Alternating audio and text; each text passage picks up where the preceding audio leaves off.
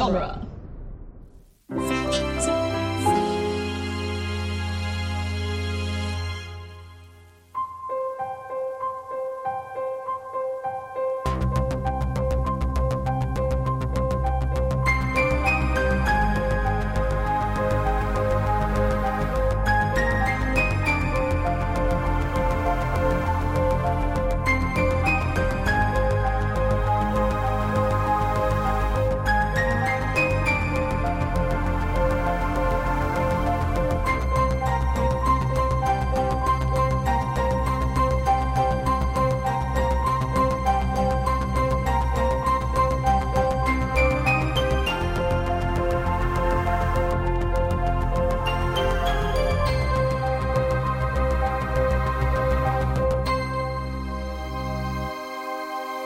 It's Franchiseography, the podcast that digs deep into the entire filmographies of Hollywood's biggest film franchises. I'm Scott Corelli. I'm Nick Jimenez. Today, we begin a brand new miniseries on the Scream franchise with the film that taught us all what happens when someone takes their love of scary movies one step too far in December of 1996, Wes Craven's Scream. And we have a guest joining us to talk about slasher film rules, ghost face killers, and cellular telephones, fellow podcaster and Cats shit poster, Brian Green.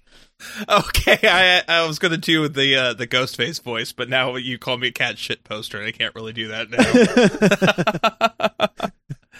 now. Welcome to the show, Brian. Thanks for having me. I can't wait to talk about this movie. I love it so much. Well, let's get right into it. Brian, we like to start off every one of our episodes by sort of talking about, I don't know, the first time that we saw this movie or our memories of watching it. What does this movie mean to you? What does this franchise mean to you? What is your background with Scream? So as a kid, I never really watched horror movies. I hadn't really seen anything scary with the exception, very notable exception of The Shining, which I saw very inappropriately young, like I think first grade, kindergarten, wow. First grade.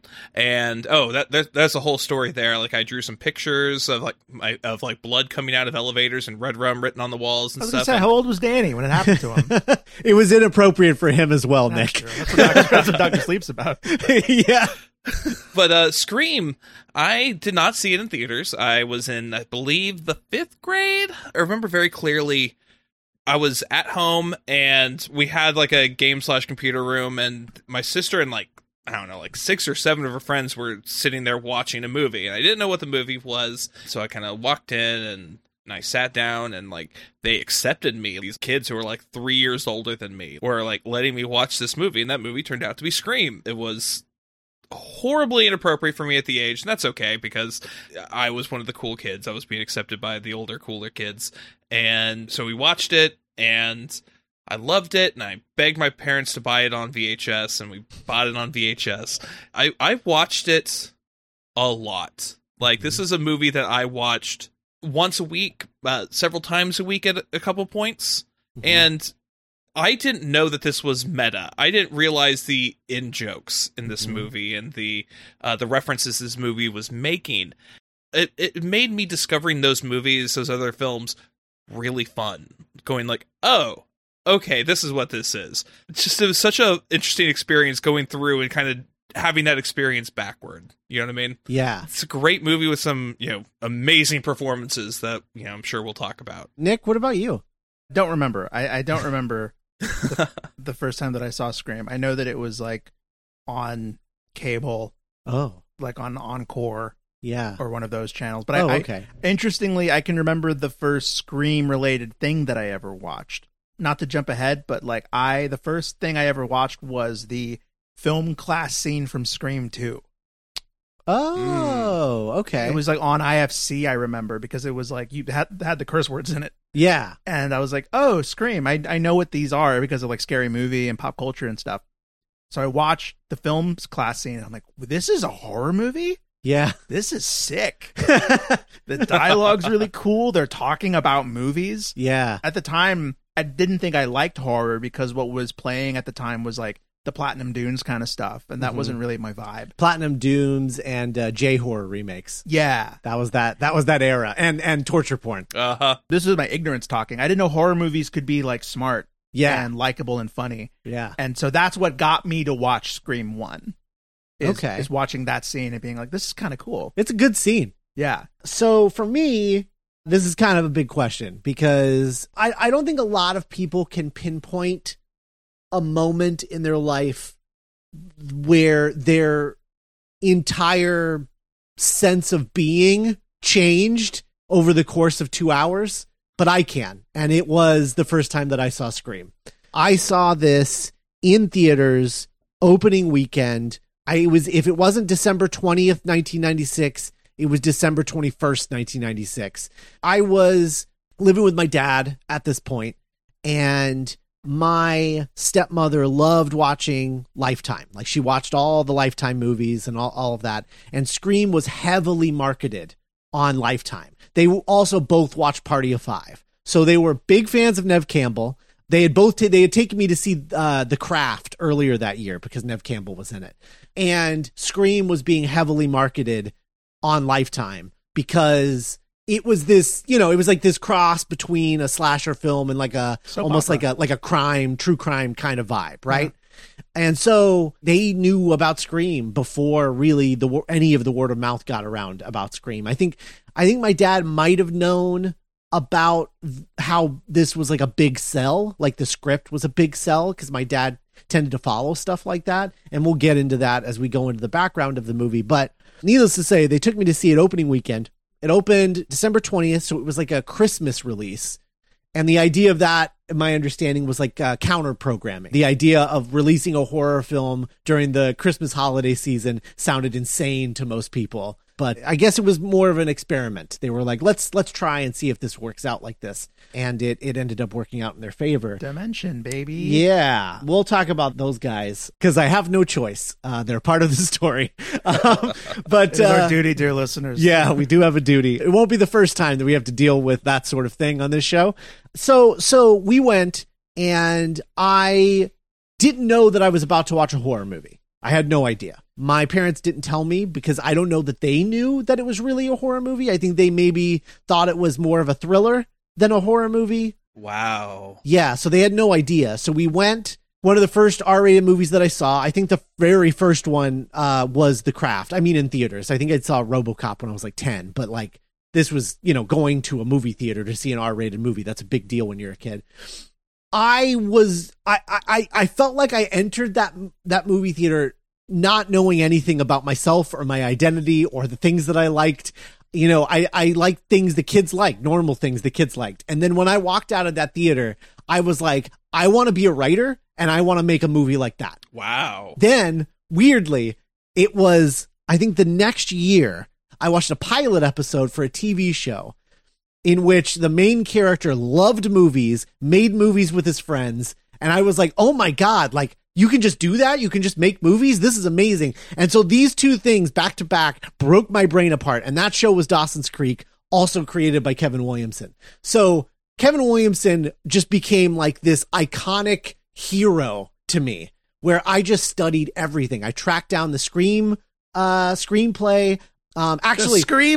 screenplay. Actually, no, that's not true because I had no way of doing that. I did not track it down. I instead watched the movie, my VHS copy, and I would watch it, pause it, and then write the script myself. So I fully transcribed Scream in a screenplay format because I wanted to read it to figure out why it's so good. Okay, Scott, I literally did this exact same thing. Really? Yes, as a kid. Like, I went through and I... what movies I did it with Back to the Future. Sure. I did it with, oh God, what terrible. I know I did it with some bad movies too. I think I did with the Nutty Professor. God, that was terrible. I think I only did it with two films. I did it with this and I did it with Ferris Bueller's Day Off. And to this day, I think I can, if I were to be put on the spot, I think I could almost quote both of those movies back, like front to back, just in a row. Because I watched them so often and because I did that weird transcription thing. So yeah, so this changed everything about like what everything. Like I didn't even know what I wanted to be. I think I thought about like maybe wanting to be like a writer, but at that point I was thinking more in like R.L. Stine kind of thing. I wasn't thinking about movies because to me, as a kid, you don't realize that like real people make those. Like it's so, the idea of movie magic and like these amazing people, these heroes, these gods among men, they go out and they make these things that, make us feel good. And it's magic. No one knows how they do it. And it wasn't until the back-to-back Scream and Dawson's Creek that I was like, wait, I could do this. And it was like, there was nothing else in my life that I wanted more than to be a screenwriter and a director after the 1-2 punch of Scream and Dawson's Creek. I bought Scream. I bought the VHS. I bought it in a widescreen, just like I did Men in Black. I found the widescreen VHS copy at a Blockbuster, paid way too much money for it. And I probably watched Scream on VHS, I would say twice a day, almost every day for almost the entire year before Scream 2 came out. Because I remember thinking when Scream 2 came out, I was like, oh my God, finally. It really felt like it had been like 3 years.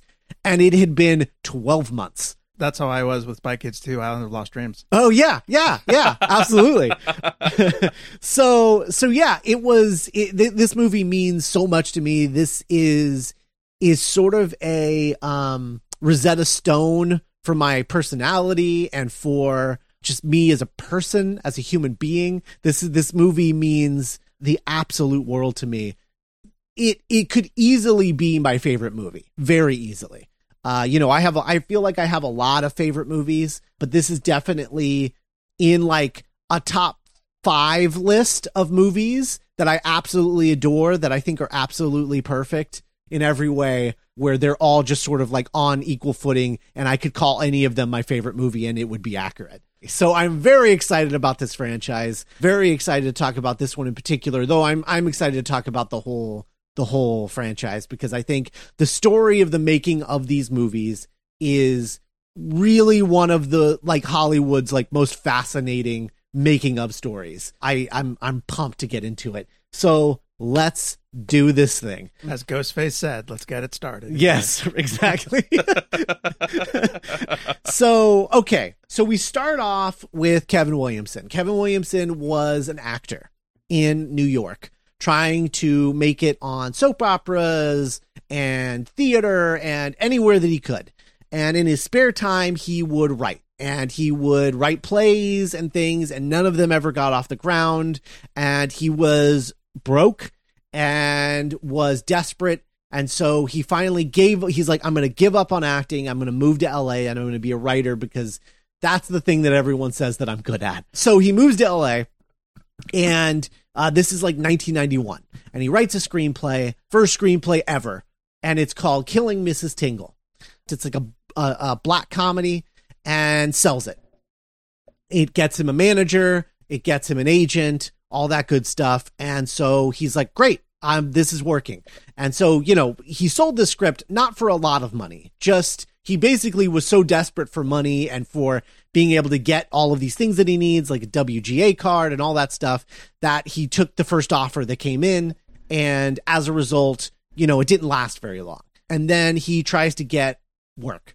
And one of the things that he really wants to do is write for horror. And so he's going to his agent and he's saying, I want you to get me a horror movie. I want to write a horror movie. I love horror movies. I grew up watching them. I think I'd be really good at writing a horror movie. Get me a horror movie. But his agent is like, hey, it's the mid-90s, man. Horror's dead. No one cares about horror. Freddy Krueger's a joke. Jason's in hell now. Michael Myers is in a cult. Like, it's bad. It's like horror is not a genre you want to get into. Nobody is making those movies. And if they are, it's not from WGA minimums. It's like really cheap stuff that, you can't do as a WGA member. So he's struggling, and he is struggling so bad. He's behind on his rent. He's behind on car payments. He takes a house sitting gig to make ends meet. And while he's there, he stays up late and he's watching a like true crime show. And on the true crime show, he learns about Danny Rawling, who is also known as the Gainesville Ripper. He's an American serial killer who murdered a bunch of students in Gainesville, Florida, at Florida University over 4 days in late August 1990.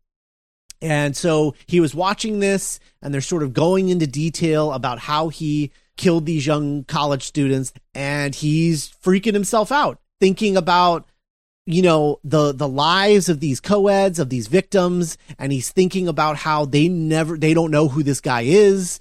He's thinking about, you know, how all of this happened over the course of 4 days. He was caught after 4 days, and he's just thinking like, oh, I think that's a movie, except this guy didn't actually know any of these girls. Like, he just was a psychopath that wanted to kill co-eds, right? And so what if it was someone they knew and all of this? And then that combined with his fandom of horror, of the slasher film genre, he decided to merge these two things. And then all of this was sort of whirling around in his head. And finally, he had an idea for this story.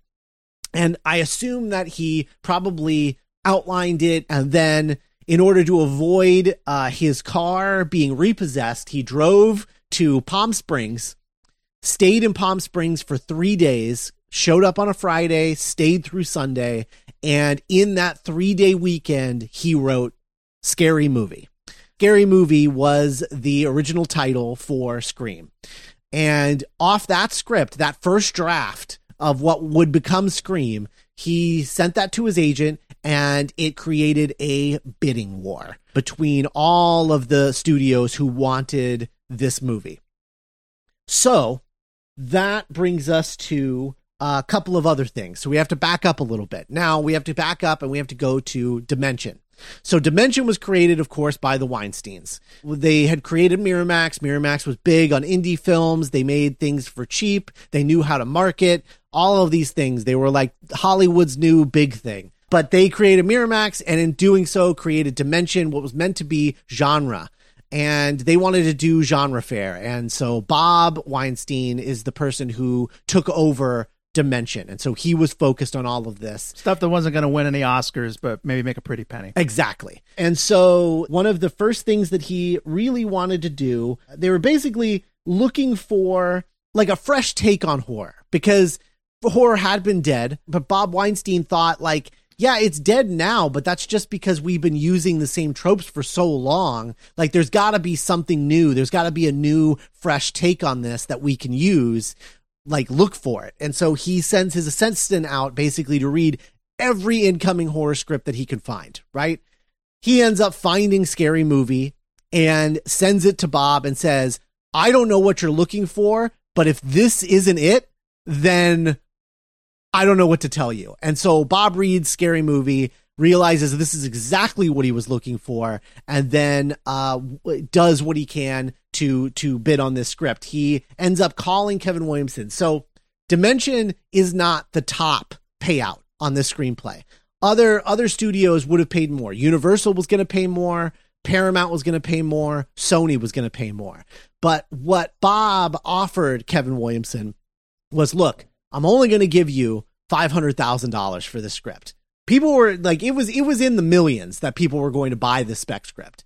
But he was like, I'm only going to give you $500,000, but I'm going to do it with a deal that you're going to produce this movie. You're going to be on set every day, and it's going to come with a 2-picture deal outside of this movie, a 2-picture deal, one of which you will direct. So Kevin Williamson took the deal because all of the other deals were big paychecks, but this was a career. Mm-hmm. Now that brings us to getting a director attached. And the first person that Bob Weinstein thought of was Wes Craven. He wanted Wes Craven, but when he sent the script to Wes Craven, Wes wasn't interested because he was like, I've done this before. I've done the slasher thing. I've done the horror thing. He felt like he was commenting on things, but no one ever saw his commentary, his social satire commentary, because all they saw was the violence. And so when his movies were hits, they would get clones, and those clones wouldn't have any of his satire in them. They wouldn't have any of his moral lessons in them. And so they would just be TNA and misogyny everywhere. And he was sick of it. He was like, I feel responsible for the state of horror. I feel like the way that we're treating women in horror movies in the genre is my fault because I didn't do a good enough job with the movies that I was trying to make. And I don't want to be responsible for that again. And so he said no. He just turned the movie down flat out. So then they went out to other directors. The first director that ever tried to attach themselves to the movie was Oliver Stone. He was the person who was in the deep bidding war against Dimension. He wanted to direct this movie and he wanted this script. I cannot even begin to fathom what an Oliver Stone Scream movie would be, but it sounds insane to me. When did Natural Born Killers? Yeah, Natural Born Killers come out? I'm going to say after this. Yeah, it might have been after this, right? I was going to say it would have been a lot more cuts. Yeah, right. Yeah. Natural Born Killers was 94. Okay, yeah, so that makes sense because that's about when this was a bidding war. So, yeah, it would have been like early mid 90s. Juliette Lewis is Sidney Prescott. Yeah. So Oliver Stone ends up losing that out and then isn't interested in working with the Weinsteins. They went out to other directors. They went out to Sam Raimi. Sam Raimi turned it down. They went out to George Romero. George Romero turned it down. And in each of these people that they sent it out to, they were all sort of relieved that they turned it down because they wanted Wes Craven. So they sent it out to Wes Craven again. And again, he said no. The first time that he said no was during the bidding war, and his production company was thinking about buying it, but then he turned it down. The next time he turned it down was the offer from Dimension. And then something crazy happened. Drew Barrymore read the script and was extremely interested in playing the lead role of Sidney Prescott. And once they got her attached, Wes Craven said, wait. Drew Barrymore wants to be in a horror movie? And as a result of that, he decided, all right, I'll give it another go. Like, there must be something special about this if we're going to do that. Yeah, speaking of someone who would be interested in putting that genre behind them. Right. The other problem with the other directors as well was that a lot of them saw the script as a comedy. And they're like, oh, okay, so this is a comedy. And Kevin Williamson was like, no, it's not a comedy. Like, there are funny moments. The characters are funny, but the movie is a horror movie. It should be scary. It's a thriller. It's a slasher film. It's not a comedy. And no other director saw that. And it wasn't until Wes Craven read it that he was like, so this is really scary. And they were like, okay, yeah, this is the guy. So the film ends up shooting from April 15th to June 8th, 1996 on a $15 million budget. They decided to go to the Santa Rosa area because that was the sort of vibe that they wanted Woodsboro to have, is sort of a, like a Napa Valley, wine country kind of look to it. And they ended up settling on Santa Rosa.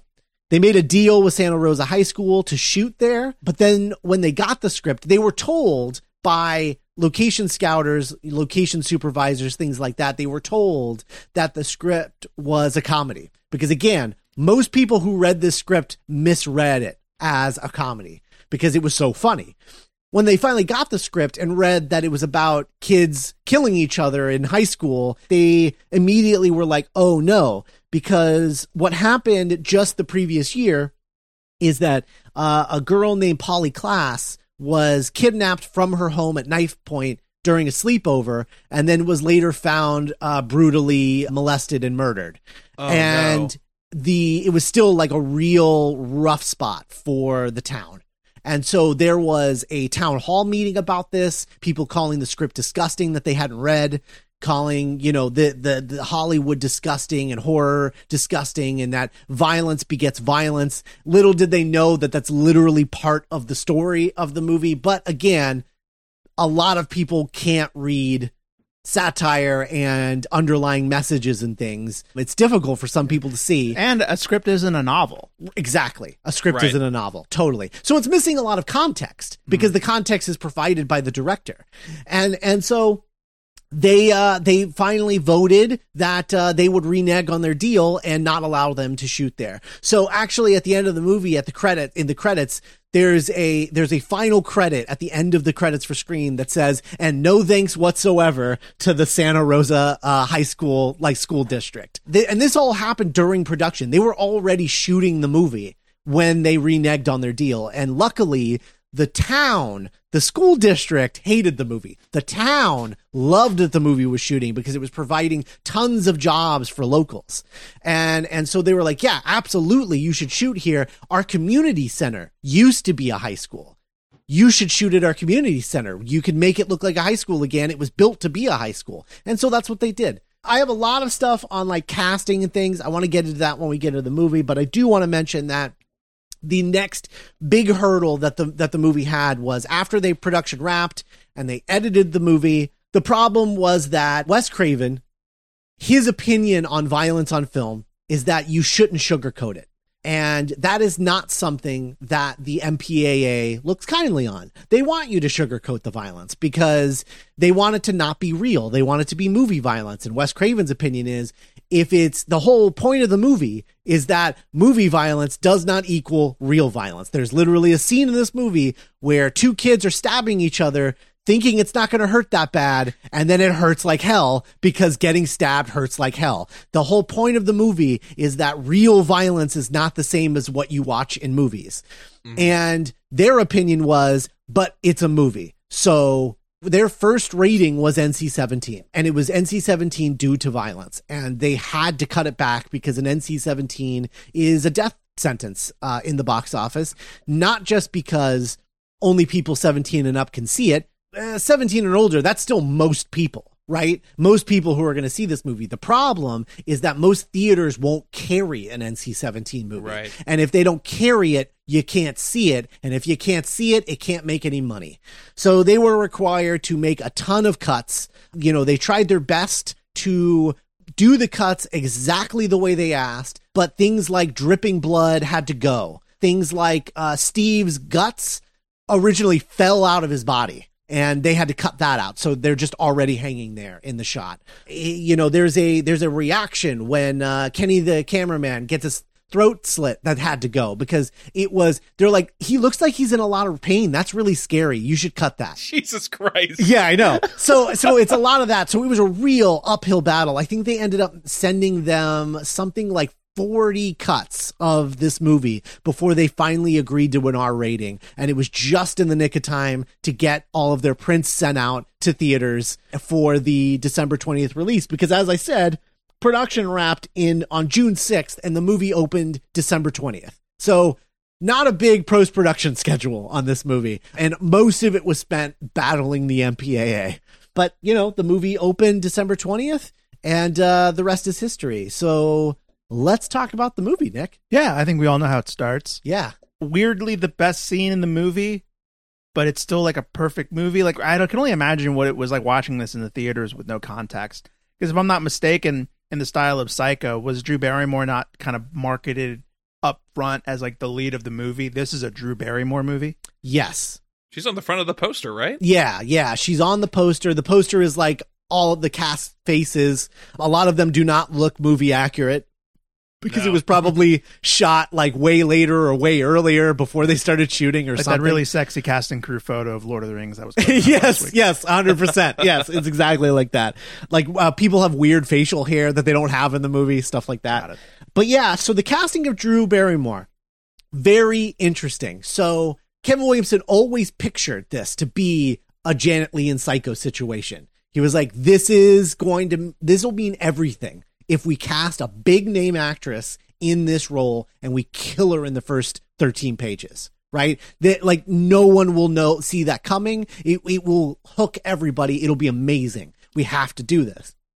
When Drew Barrymore first attached herself to the script, she attached herself as the lead. She's Drew Barrymore. So she was like, yeah, I should probably play the lead, right? Of course. So she attached herself as the lead, as Sidney Prescott. At the time, she was like early 20s. She was like 20, 21, something like that.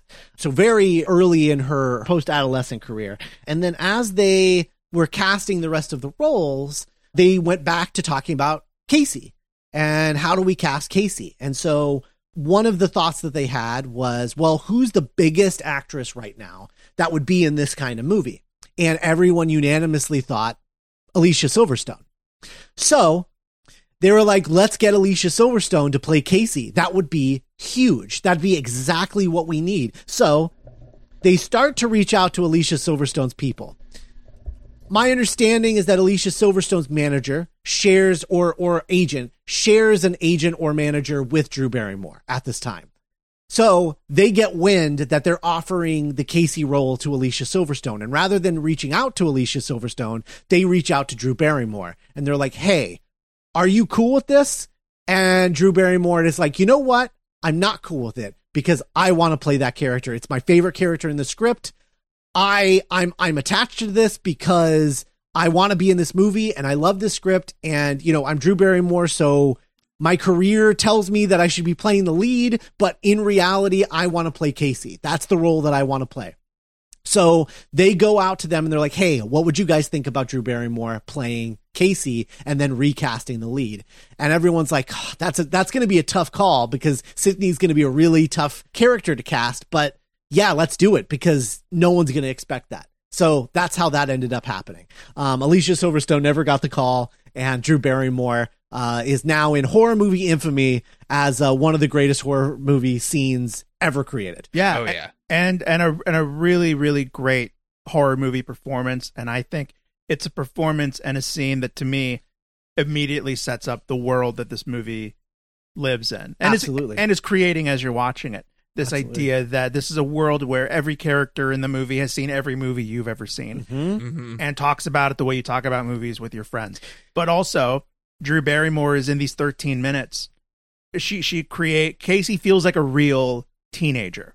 Yeah. She feels like a real person. Yeah. And The way that she like plays with the knife when she's talking about it, about stabbing babysitters, you know? Yeah. And I watching it this time, it's a classic. So you're going to find new stuff every time you watch it.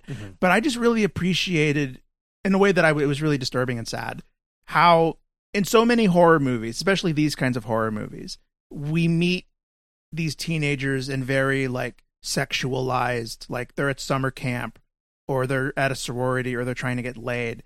And this movie immediately kind of settles you and like, no, like, these are 17, 18-year-old kids. And she's just like making popcorn and trying to like live her life. And kind of like the super theme that I thought while watching it, and I couldn't stop thinking about listening to you talking about the origins of these movies, is, to me, this movie seems like about men having ownership or taking ownership over women's lives and bodies and sometimes even their stories. Especially this one. Yes, more than any of the other series. Yeah. This first one is about men invading their lives. Yeah. And that's literally what happened. Like, she's in her home. She's not doing anything. She's just trying to build, like, they make her a part of this legend, this story that they want to create, their narrative.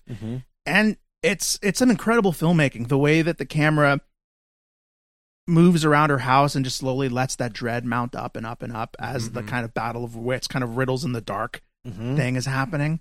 Yeah. It's a classic for a reason. So a couple of interesting notes about this scene. So you complimented Drew Barrymore's performance, and it really is one of the most iconic horror film performances of all time. And it's crazy to think. Like I was watching this movie and I was just like, I that's Drew Barrymore. Like, we know Drew Barrymore. She's in The Wedding Singer. She's in Never Been Kissed. She's Charlie's Angel. Yeah. She directs, you know, Whip It. Yeah, she's Drew Barrymore. She's such a sort of a staple of like Hollywood. And you watch this movie and you can't help but forget that that's Drew Barrymore. Like, that's that Drew Barrymore. She was in Scream for 13 minutes, you know, and turned in one of the greatest performances in any horror film ever, right? It's nuts. So the way that she got that performance was that Wes Craven is like, okay, I need this to be as naturalistic of a performance because the whole point of this movie is that movie violence does not equal real violence. That's the whole, and the movie's not going to work unless we can draw that line. So this needs to be an extremely naturalistic performance. So what makes you horrified? Like, what fills you with dread? What fills you with horror? And I want to use that on set so that I can get you to that place quickly, efficiently, and we can, get the shots in, because this is going to be hard on all of us. But I want to make sure that you're giving the best performance that you can, that you never feel like you're acting. And so Drew tells him this story about this news story that she read. Now, Drew Barrymore, longtime vegan, very much an animal lover. And she read this story about a pet owner who killed their dog by setting it on fire and watching it die. And she told him this story and instantly started crying because she was just so horrified for the pain that this innocent creature went through. And she was like, it's the most horrifying thing that I've ever heard, because violence against people is already an awful thing. But the fact that this dog didn't do anything to anybody and can't even conceive of having enemies or anything, and felt safe with their owner, this owner that they trusted, and then that owner betrayed that trust by setting it on fire just to watch it die. It's one of the most horrifying things I've ever heard. And so Wes used that on set.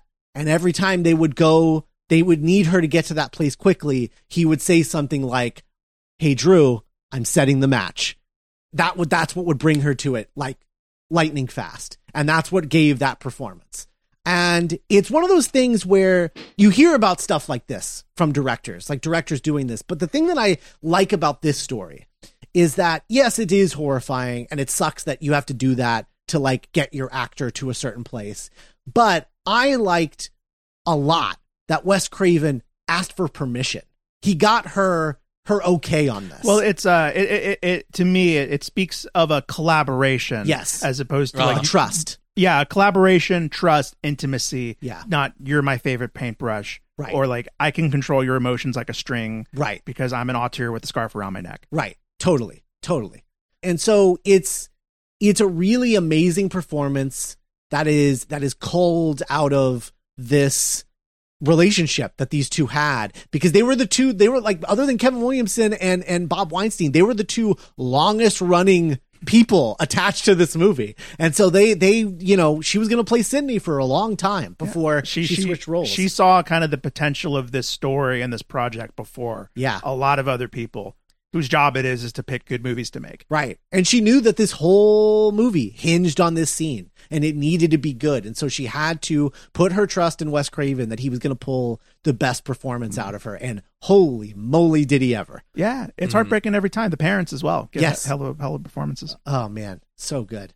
Yeah. So this was shot over 5 days. The first thing that they shot. They shot for 5 days and turned into one of the most iconic horror scenes of all time. It's just insane to me. But dailies started coming in, and the Weinsteins didn't get it.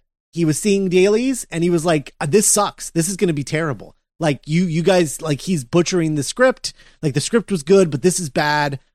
This is going to suck. What are you guys doing?" So Wes Craven was like, "Ruh-roh. They're not getting my dailies. Like they're not understanding what this is yet." So Wes Craven got together with his longtime editor, Patrick Lussier, and they cut together the first 13 minutes and sent the cut off to the Weinsteins. And they were like, "Oh, holy shit, this is going to be brilliant. Do you guys need any more money? Do you need any more time? What do you need?" Everything changed for them. And so now they were bending over backwards to do whatever they needed to get the story done. So they just couldn't see the big picture with only watching the dailies? I guess so. And I don't know what the problem with the dailies themselves were, but it was missing like some of that nuance or the pacing. The whole movie is such a magic trick because it is this sobering, really like violent thriller, and it also lives in like fun Dawson's Creek hangout rat-a-tat mode, right? Mm-hmm. And it lives in both of those things so fully. It's a weird movie without the context of this being like one of the greatest horror movies ever made. That's very true. I mean, the thing that sucks about it though is just like, you guys are producers. You don't know how dailies work? Like, you don't know that that's not the movie? Like, the movie happens in the edit? I don't know. For sure. So, they're still assholes. Trust, listener. They're still assholes. I think my favorite moment in that whole segment with Casey and her boyfriend and Ghostface. So early on, she lies about not having a boyfriend. Then there's the moment where she's threatened, and now she's like, "Well, my boyfriend's coming over." And Ghostface says, "Well, you said you didn't have a boyfriend," and he's like, "His name wouldn't be Steve, would it?" And then, how did you know that? If you've ever talked to a teenager and called them out on a lie, and just heard their voice, and her voice breaks when she says, "How do you know his name?" Yeah. Between that and also the her line read on he's big and he plays football and he'll kick the shit out of you. Yeah. It's God, that performance is so powerful. Yeah. And it's so strong. And it goes from that big loud moment where she's screaming at him, then going, "How do you know his name?" is so perfect. Yeah. And I love it. Yeah, the slow burn of like just how screwed this person is. Yeah. Yeah. The degree to which this person has planned this out is, I think, like what the kind of what makes this scary Yeah. more than like the typical slasher stuff. Yeah. Couple of other small things that I probably should bring up. Well, one major thing and one small thing I should bring up before we move on to Sydney. The first scene of the movie. Yeah, to Sydney. We're introduced to, of course, the voice. Ghostface.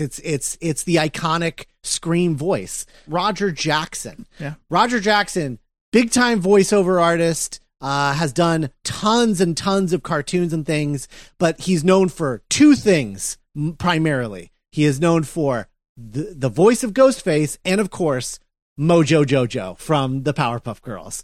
Oh, wow. Yeah. Okay. Yeah. So that's the two things that he's most known for, and he hadn't done that yet. He hadn't done Mojo Jojo. Do you think anyone's ever like gone to him at a con, like at a Q&A, and like made him do like the Scream calls as Mojo Jojo? yet? Probably.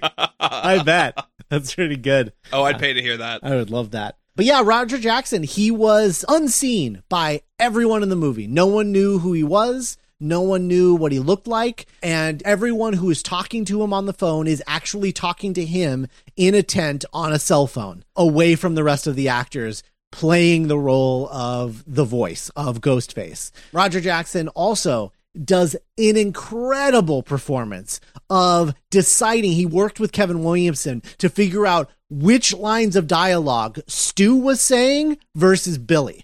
And he had different intonations to his voice depending on who was talking, because he needed to differentiate. There are times where they're both talking, and his voice will be up here and then down here, and that'll be the difference between Stu and Billy. And it's really, really interesting to go back and try to figure out who's talking when. And it's great. I think one of my favorite things about Ghostface, and it's all over that first scene, is he's able to go between that like charming male kind of like smooth voice and like brutal, and even his language changes where he stops, the facade kind of goes up and you hear the wolf. Yeah, absolutely. Absolutely. It's an amazing performance every time. He's good in every single movie. Like, really, he's so good. The other small thing that I just wanted to mention, the trivia question that kills Steve. Who was the killer in Friday the 13th? One of Kevin Williamson's side gigs, where he was just trying to pick up money anywhere he could, was doing quiz night at a pub. And the rule of the house is, if the quiz master can stump everyone in the room on a question, they get a free drink. And he got a free drink every time he asked that question. And so that's why he used that question in the movie. Because at the time, these pop culture things weren't readily available for everyone. And so the idea of who's the killer in Friday the 13th, it's Jason. Duh. It's the guy with the hockey mask. Right? You couldn't read the Wikipedia article about the entire franchise while you were supposed to be like paying attention at work. Right. Absolutely. Or going to sleep.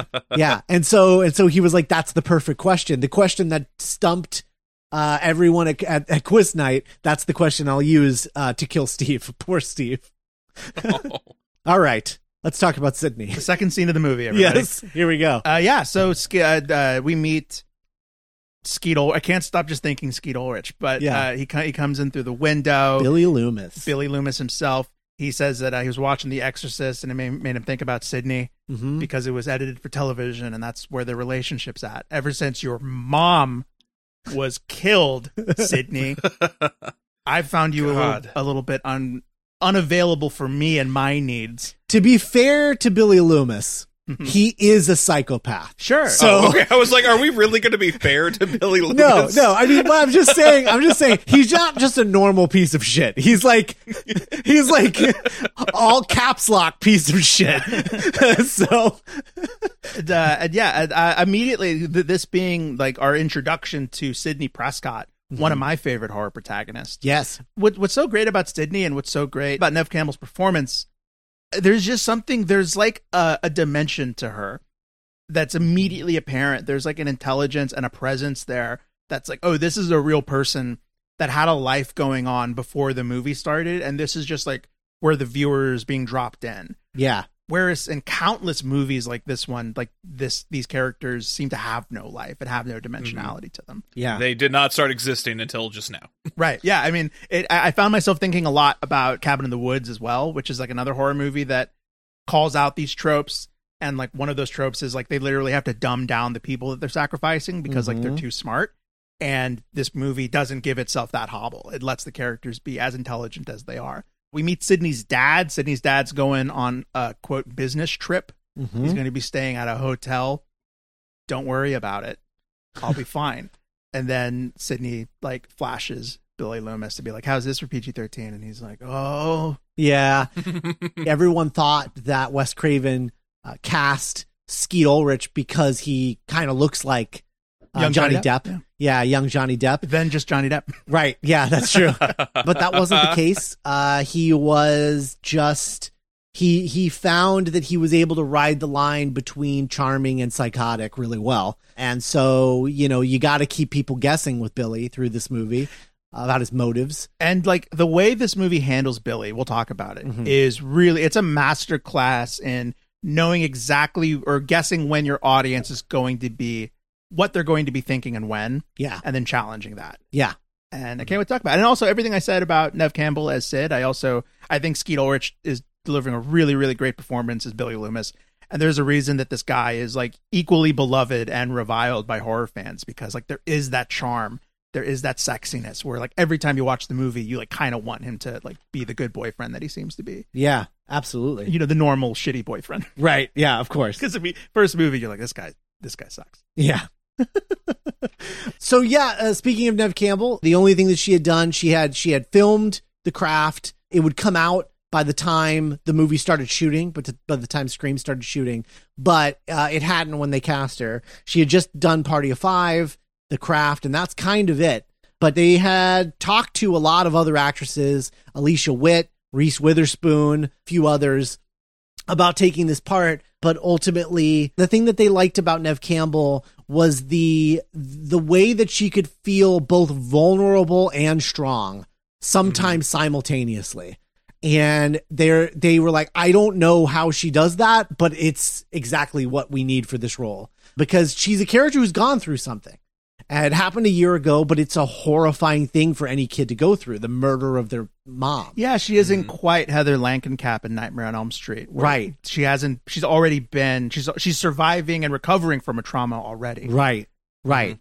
And that's a tricky thing to do as an actress. I think. That vulnerability and strength really comes through in the line where she says to Billy, you know, your mom went away. She's not lying in a graveyard somewhere. Her bringing up her own trauma while also like defending herself, you know, being vulnerable in that trauma while still defending herself is real good. Absolutely. It's great. Yeah. It reminds me of like people that I knew that like, oh, they've already dealt with stuff that I haven't, and I'm just a dumb kid. Yeah. And like, she's already like, she comes off very adult already in moments, in the way that like she knows more about the world than her peers, and she goes to school, and the media machine is already there, lying in wait, reporting on the murder of Casey and Matt.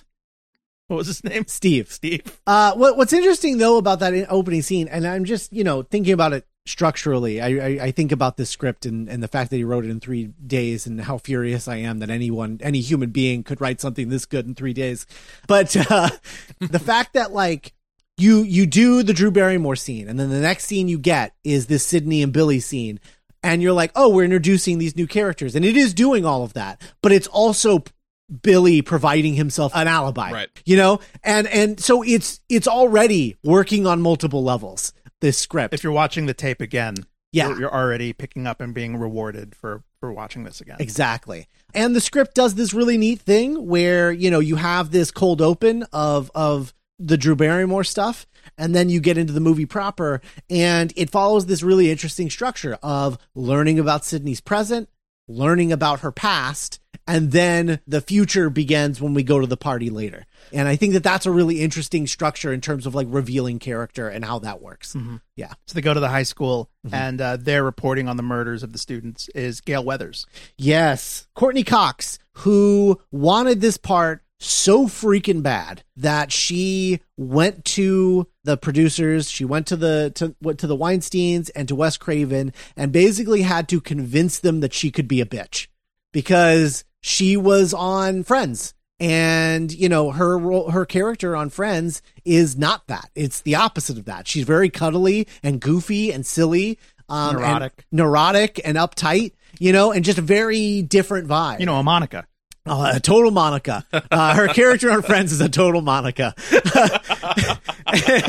and so she had to go to them and convince them that she could be a bitch. And when she did that, they were like, well, I mean, she's kind of a huge star, so we should definitely cast her in this. And a huge star that lives all the way through. Yes. And so she got paid, I think, a pretty low salary considering her worth. I think they used her desire to be in the movie against her paycheck, as Hollywood tends to do. Pretty gross practice, if you ask me. But she ended up in the movie and is one of horror's most iconic characters, She is so perfect in this role, and it's fun to see her arc, just not just in this movie, but the series as a whole is so good. Yeah. So much fun to watch. I love Gale Weathers, and I think she's a character that is so emblematic of 1996 and where we are in the. I found myself thinking a lot about we're only a couple years away from like Tanya Harding and Nancy Kerrigan or O.J. Simpson. This rise of this bowelless, endless media news consumption that uses real tragedy and real trauma and gobbles it up and turns it into content. Yeah. That we were just starting to see the age of. And Gale is that at first. And the fact of the movie, then you love her immediately. You're like, there's something about this character I really like. Yeah, she is that, but weirdly not in a trashy way. She is very adamant to do these things, and she wants to be a Pulitzer Prize winning journalist, but she wants to be a journalist. She wants to get to the truth, regardless of what the truth is, even if it's ugly. That's what she wants. And then you have juxtaposed, you have the character played by Linda Blair, who is just like, how does it feel? The people have a right to know. And it's just like, oh, that's a trashy journalist, And what was really interesting is we meet Gale, who's two teens who were brutally murdered. And we're like, that's ugly because I saw it happen and those were people. And then we cut to Sydney, who meets her friend Tatum, played by Rose McGowan, who is also did you hear her? She got totally ripped apart from her blood all over I loved it because what Kevin Williamson in this movie realizes that kids, they don't have empathy yet. Mm-hmm. No. They don't react to tragedy and violence the way that we quote think that they should.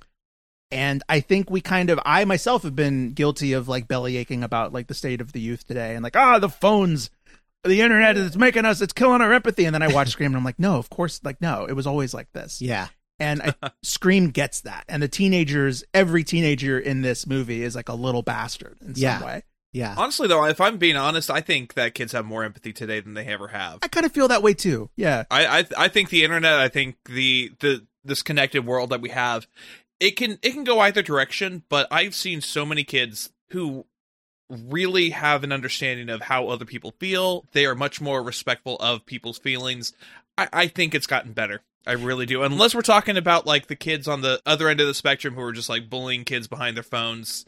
Right. I think as a whole, kids are much more empathetic today than they were back in 1996. Yeah, because they were just getting dropped into this world of 24-hour, knowing everything about Tanya Harding and Nancy or Maureen Prescott in this movie. And I think it's important to note that that's the thing that makes Sydney stand out, is that she does have the empathy because she knows she learned it through her trauma that she experienced the year before. Maureen Prescott isn't a cool town urban legend like it is to everyone else. It's her mom. Right. Exactly. Sydney is brought into the principal's office, played by none other than Fonzie himself, Henry Winkler. Yeah, there's that great scene right before that where she's in class and just staring at the spot where Casey used to sit, because she mentions earlier she sat right next to me in English class, and then we get to see that empty spot. I want that every time. I want like one scene where we get to see like where Casey was in the chemistry of everyone else in the school. Yeah, you know? yeah, because that's that's what makes this movie so special, is that it isn't about the killers, it's about the victims. And it's about how that translates to everyone else. And I mean, granted, the sequels do that in a variety of ways, both good and bad across the board. But the thing that this gets right is that Casey leaves an empty hole in this school, and they show that hole. It's like, she is gone. Someone took her. And now her seat is empty in English class. And like the movie doesn't let us be like Tatum or Stu or Randy, because they made us watch that murder happen. Right. Yeah. It was slow and agonizing. We watched her get stabbed in the heart in real time. Like, it's horrifying. It's absolutely horrifying. And the movie doesn't lean away from that. And that's what I love about it, because I wish more movies did this instead of be so playful with the violence, you know? But then also be playful enough to cast Henry Winkler, the Bond, as a principal. So the thing that's interesting about that, I have a 2-part story. The second half of this, I will tell in the next Henry Winkler scene.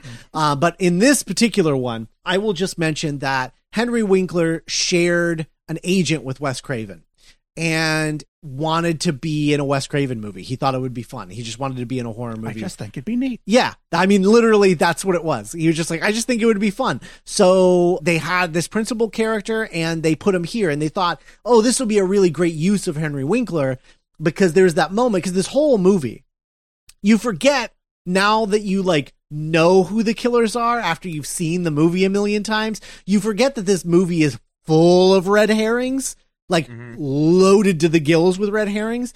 And the principal, in a lot of ways, is the first red herring, because he does that weird thing where he touches Sid's face and is like, are you okay? And just touches her a little too intimately.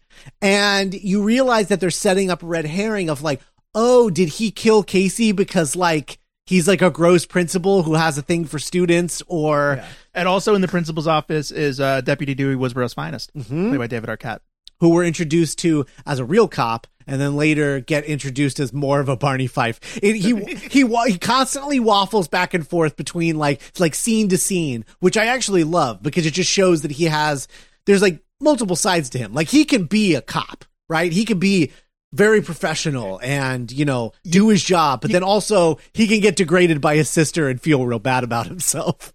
Yeah, it's all about, you know, who he's around in that moment. Yes. Like the it's power dynamic. Yeah. Exactly. It's either him with his sister or him with the chief, you know, and it's such a good way to play that character. I've never thought about that, Brian, but you're right. Like, that's very true of people, is like, because then you see him later on with Gale, and you get what Gale sees in Dewey. And you're like, oh, Gale doesn't see the same Dewey that Tatum does.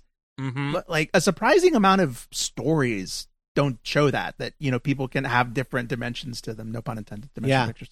So David Arquette was actually he auditioned for both Stu and for Billy. In both cases, he was not right for the role, and he felt it. And when he went into his second audition, I think for Stu, because I think they were auditioning for Billy first and then for Stu. And in the Stu audition, he was like, hey, I really appreciate you guys calling me back and, you know, coming in for this character. But if I'm being really honest, can I read for Dewey? Because that's the character that I love the most in this script, and the one that I see myself playing the most. And they were like, oh, sure. Because in the script, Dewey is kind of a nothing character. A lot of what becomes Dewey was added after David Arquette and Kevin Williamson talked about the character and what David Arquette wanted to do with the character. And then this sort of Barney Fife thing kind of came out of that. And so, yeah, that's how he got that role, is he was just like, he really embraced this character and saw something fun in it and interesting in it and human in it that no one making the movie even really saw. He was just going to be kind of a generic Big Brother cop character. And David Arquette turned him into what he became. Yeah, another unforgettable horror character. Yes. And I don't know. It's interesting that in a movie universe where most men are like serial killers, or even like the principal, like kind of creepy and sketchy or untrustworthy, like Dewey kind of stands as this really interesting, as like the male protagonist of the series. Like you said, he can be goofy and like Barney Fife-ish, but then also like you can count on him. You're like, oh, Dewey's here. Like he's so earnest. Yeah. Like he wears his heart on his sleeve. He's so incredibly earnest. And I think Dewey Riley is probably my favorite character in any horror movie. Oh, wow. And I think it all comes from that earnestness, because you don't see a lot of earnest characters in horror. And he stands out in a Kevin Williamson script, because Kevin Williamson characters don't tend to be very earnest, Dawson Leary notwithstanding. A lot of them are very ironic and, talking about murder like it's nothing. And he always takes it very seriously. Very seriously. And we'll get to talk about that a lot more in Scream 2, where he's just at my favorite point as a character is in Scream 2. But Prime Dewey. Absolutely prime Dewey. But I do love his origin here. I think Dewey as a character and David Arquette's performance is just unbelievably incredible. Just so much heart, Yeah. Opposite, speaking of right afterwards, we got one of my favorite scenes in the movie, the fountain lunch scene. Yes. Where we meet Stu, played by Matthew Lillard for the first time, who is dating Tatum, right? Yes. They're like officially dating, right? Yes. Okay. Yes. I love this scene. I've always loved it. At the time, for me, it was like a really surprising scene for a horror movie, because like I could feel the chemistry between the leads. Mm-hmm. They feel like teenagers hanging out in April. The way they're all like kind of hanging all over each other, Uh-huh. Yeah. I love Matthew Lillard. It just taps into that late 90s chaotic boyfriend energy. So Matthew Lillard. Yeah. This is interesting. So Matthew Lillard did not audition for this movie. He was dating someone who was auditioning for another movie in the same building. And he was an actor. Like, he had been in Hackers at this point. Hack the Planet. And so he was an actor, but he didn't get like an invite to like audition for this. He was waiting for his girlfriend, and the casting director saw him, and they were having so much trouble finding Stu, because Stu had to be both dorky and like jockish. Like, you had to believe that he could be dorky and preppy simultaneously. And they're like, I don't even know what that means. Like, what does that even look like? Because the way he's described in the script is he's a lot like Billy, but he's not Billy. Like, that's kind of what it is. It's like a guy who is like constantly chasing Billy, like chasing that vibe. And we all know those people in high school. A real kid. Yeah. We all know that guy in high school. The guy who is like, that is the coolest guy. I'm going to be his best friend, and I'm going to be just like him, only not quite as good. Like, that's, I'm a little weirder than him. Yeah. I'm a little too goofy. Yeah. But like, yeah, I mean, you remember every single one of Stu's lines in this movie. Yeah. And the thing that's really fun about Stu is that Stu as a character in the script was very generic. Kevin Williamson has said that it's the most underwritten character he's ever written in a script. He is ashamed of this character in the script. And then Matthew Lillard showed up and riffed like 80% of his lines in this movie.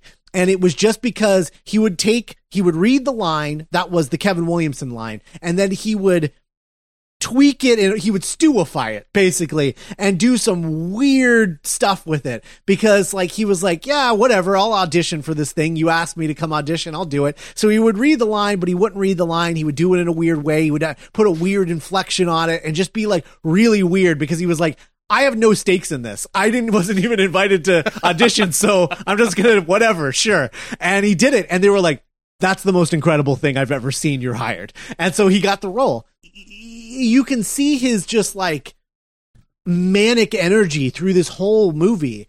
And like, he watches it now, I guess. He just did a talk with Kevin Williamson, I think last year or the year before. And they just talked about this, and they talked about Stu and his manic energy. And he watches it, and through a lot of it, he cringes. But he's like, I don't know that I'm cringing at my performance and the wacky shit that Wes Craven let me do with this character, or am I just cringing at like the memory of what the 90s were like and how we all acted real weird and manic like that.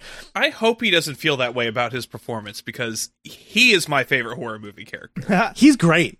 He is, like, every time I watch this movie, I think he deserves an Oscar, like, just in his own category. Yeah. Like he is just so freaking good, man. It's an amazing performance. It really is.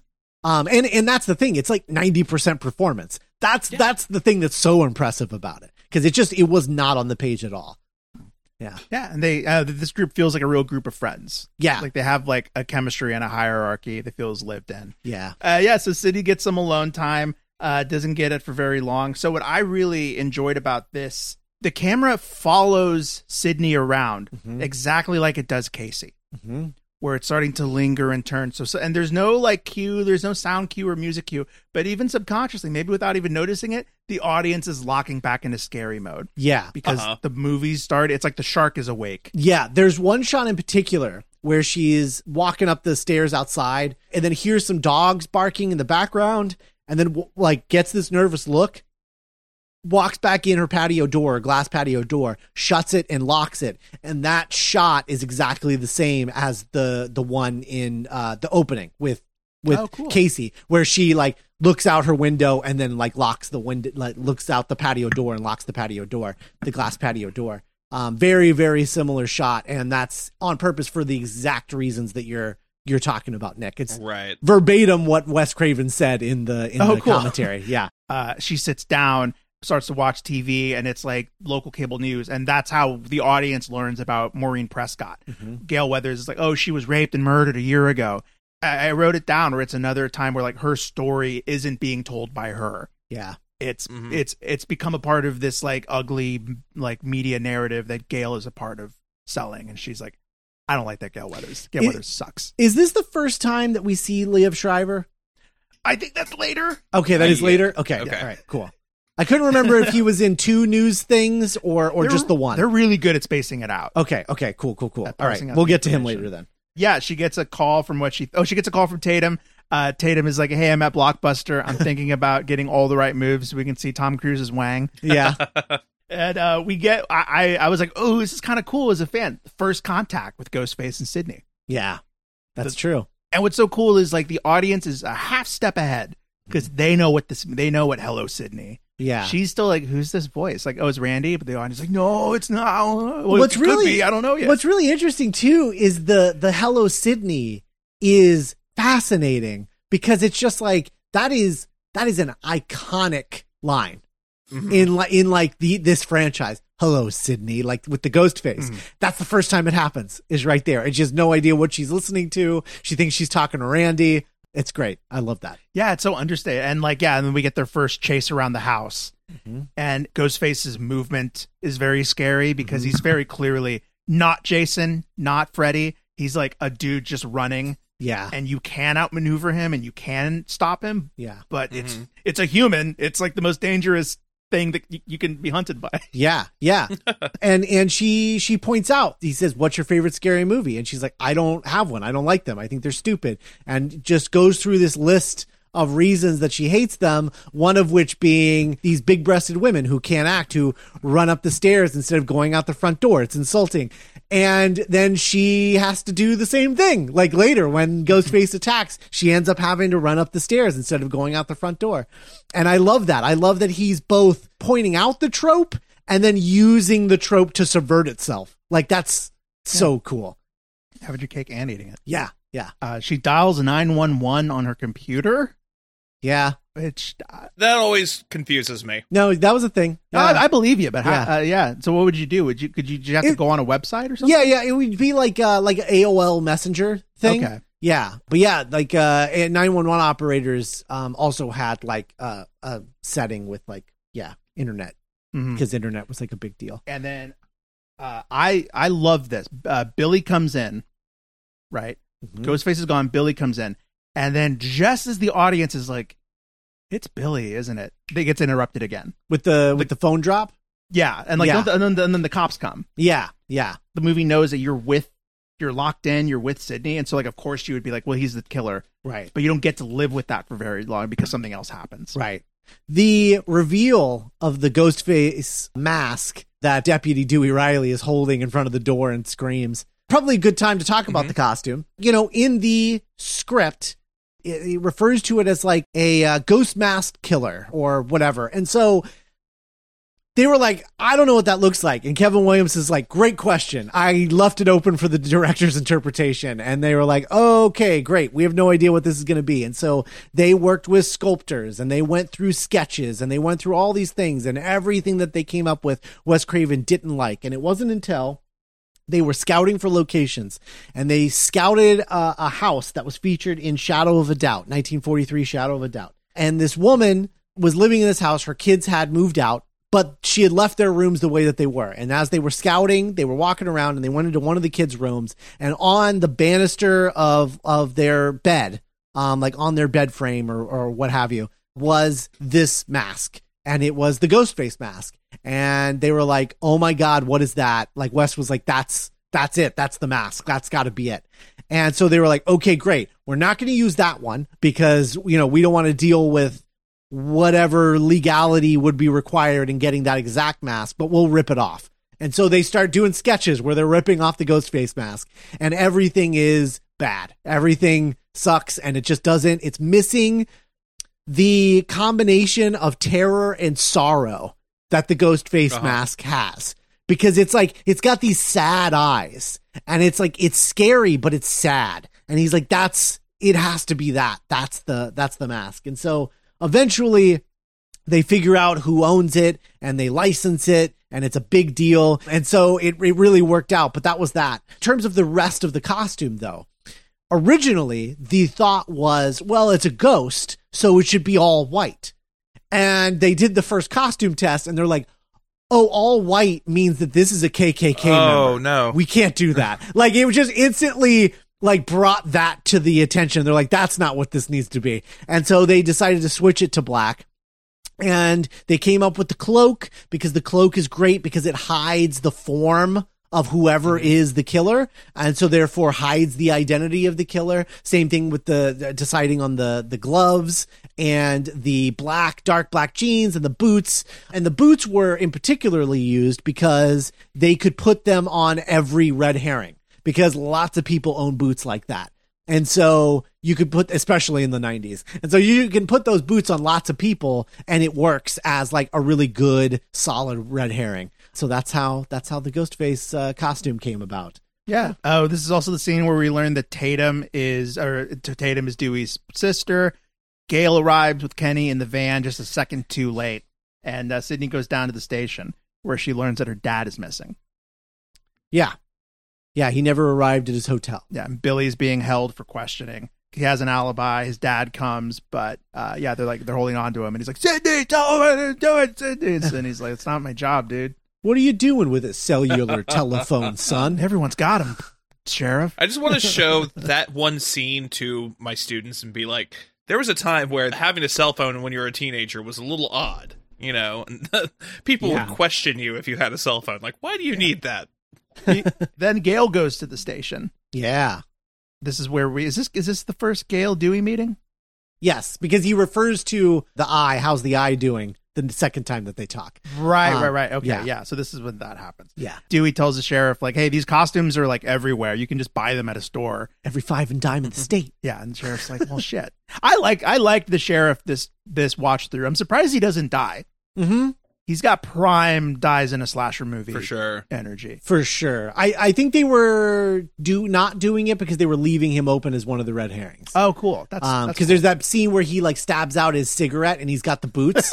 that's where that is in the movie. Yep. Okay. See, that's what I'm talking about with the red herrings. It's like you don't see them anymore because you know who the killers are. But that's not why you're watching it. Yeah, they also hardcore set up Dewey as the possible killer as well. But we'll get there.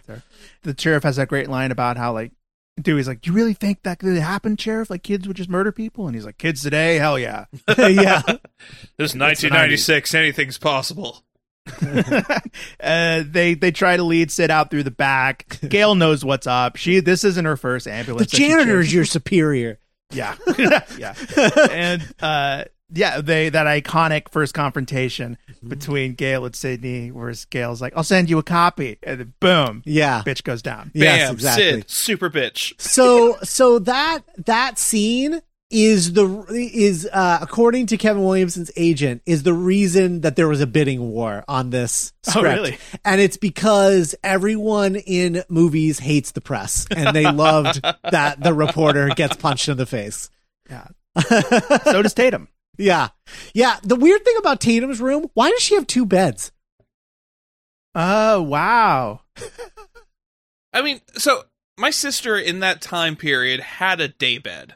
She had a bed, and then she also had a day bed that was like off to the side that she would like kind of sit on as a couch, but then could be used for like sleepovers and whatnot. And then also had a trundle bed underneath that one. Oh, wow. Okay. So she had like a 3-bed bedroom. Prime Yeah. sleepover. She also had like the biggest bedroom in the house, and I always hated it. She had that. Yeah. I guess while we're here, I really, really like Rose McGowan's Tatum. Yeah. I think the thing that makes her special is like, she feels like she's all talk. Like in the way that a lot of girls like her were in high school, where it's just like, yeah, like I like to talk about sex and act like an adult. But then like as soon as you see her in her element at home, she's got a stuffed animal and she is dressed like a little girl, you know, because she's a teenage girl. Mhm. Teenagers, they like to act like they're older than they really are. And it really puts into perspective who Tatum is. And she's just a girl. She's a little girl. Like she's they're closer to childhood. Like it's Absolutely. not a distant memory to them yet. right. Right. Being And- like, Yeah, and it just makes it all the more tragic what happens to all of them. yeah. Tatum's a great best friend. I really like her scenes with Sydney. It feels like a real friendship. I like that the movie takes the time to really plant those seeds and just make that relationship feel real again, kind of to make it all the more effective later on in the movie. She's so supportive. yeah, she's just a great. I don't want to say sidekick, but like just a great supporting character. Yeah. For sure. This is also where we get our first red herring for Dewey, Oh yeah, where she gets the phone call at the sleepover, and she goes out there and Ghostface is talking to her, and then hangs up on her, and then as soon as he hangs up, they're calling for Dewey, but it's not until Ghostface hangs up that Dewey comes out of his room. Got it. So that's like the first time that they're like trying to set it up that maybe he's the one. Love it. The next morning, Sydney's having breakfast with Dewey and Tatum, and that's when they're watching the news, and we meet Cotton Weary. Yes. So I could not find anywhere why Liev Schreiber agreed to do this role in this movie, because he was acting. I mean, he had like credits before this, like where he got to say words and not just be on a newscast. And I don't know that he had any Hint of what was to come. right. He didn't know that this was going to turn into a real role. Right. And so I don't know why they cast him in this or Right. how they cast him in this. Like, was he like? Did he golf with Wes Craven, or was he? No idea. Yeah. No idea. Couldn't find anything. It was infuriating. It was the one detail that I wanted to know about, and I couldn't find it anywhere. I think this is also something that it's easy to take for granted now in 2021. But Wes Craven and Kevin Williamson's use of media as a story delivery service. Yeah. Of like, we live in this world now where news is everywhere. It's on the TV, that you can just turn it on and learn about it and not have like awkward horror movie exposition. Mm-hmm. Absolutely. And this is when we learn that Billy's phones are clean. He did make the calls. Yep. Also, this is where Sydney confronts Gale. At the school. Yeah. It's a really good scene, I think. Yeah, what I Yeah. really liked about that scene is you start that scene, oh, here comes Sydney, like sticking it to Gale again. And what you mentioned earlier, Scott, this is the scene where you learned that Gale isn't just an ambulance chaser. Right. She has Right.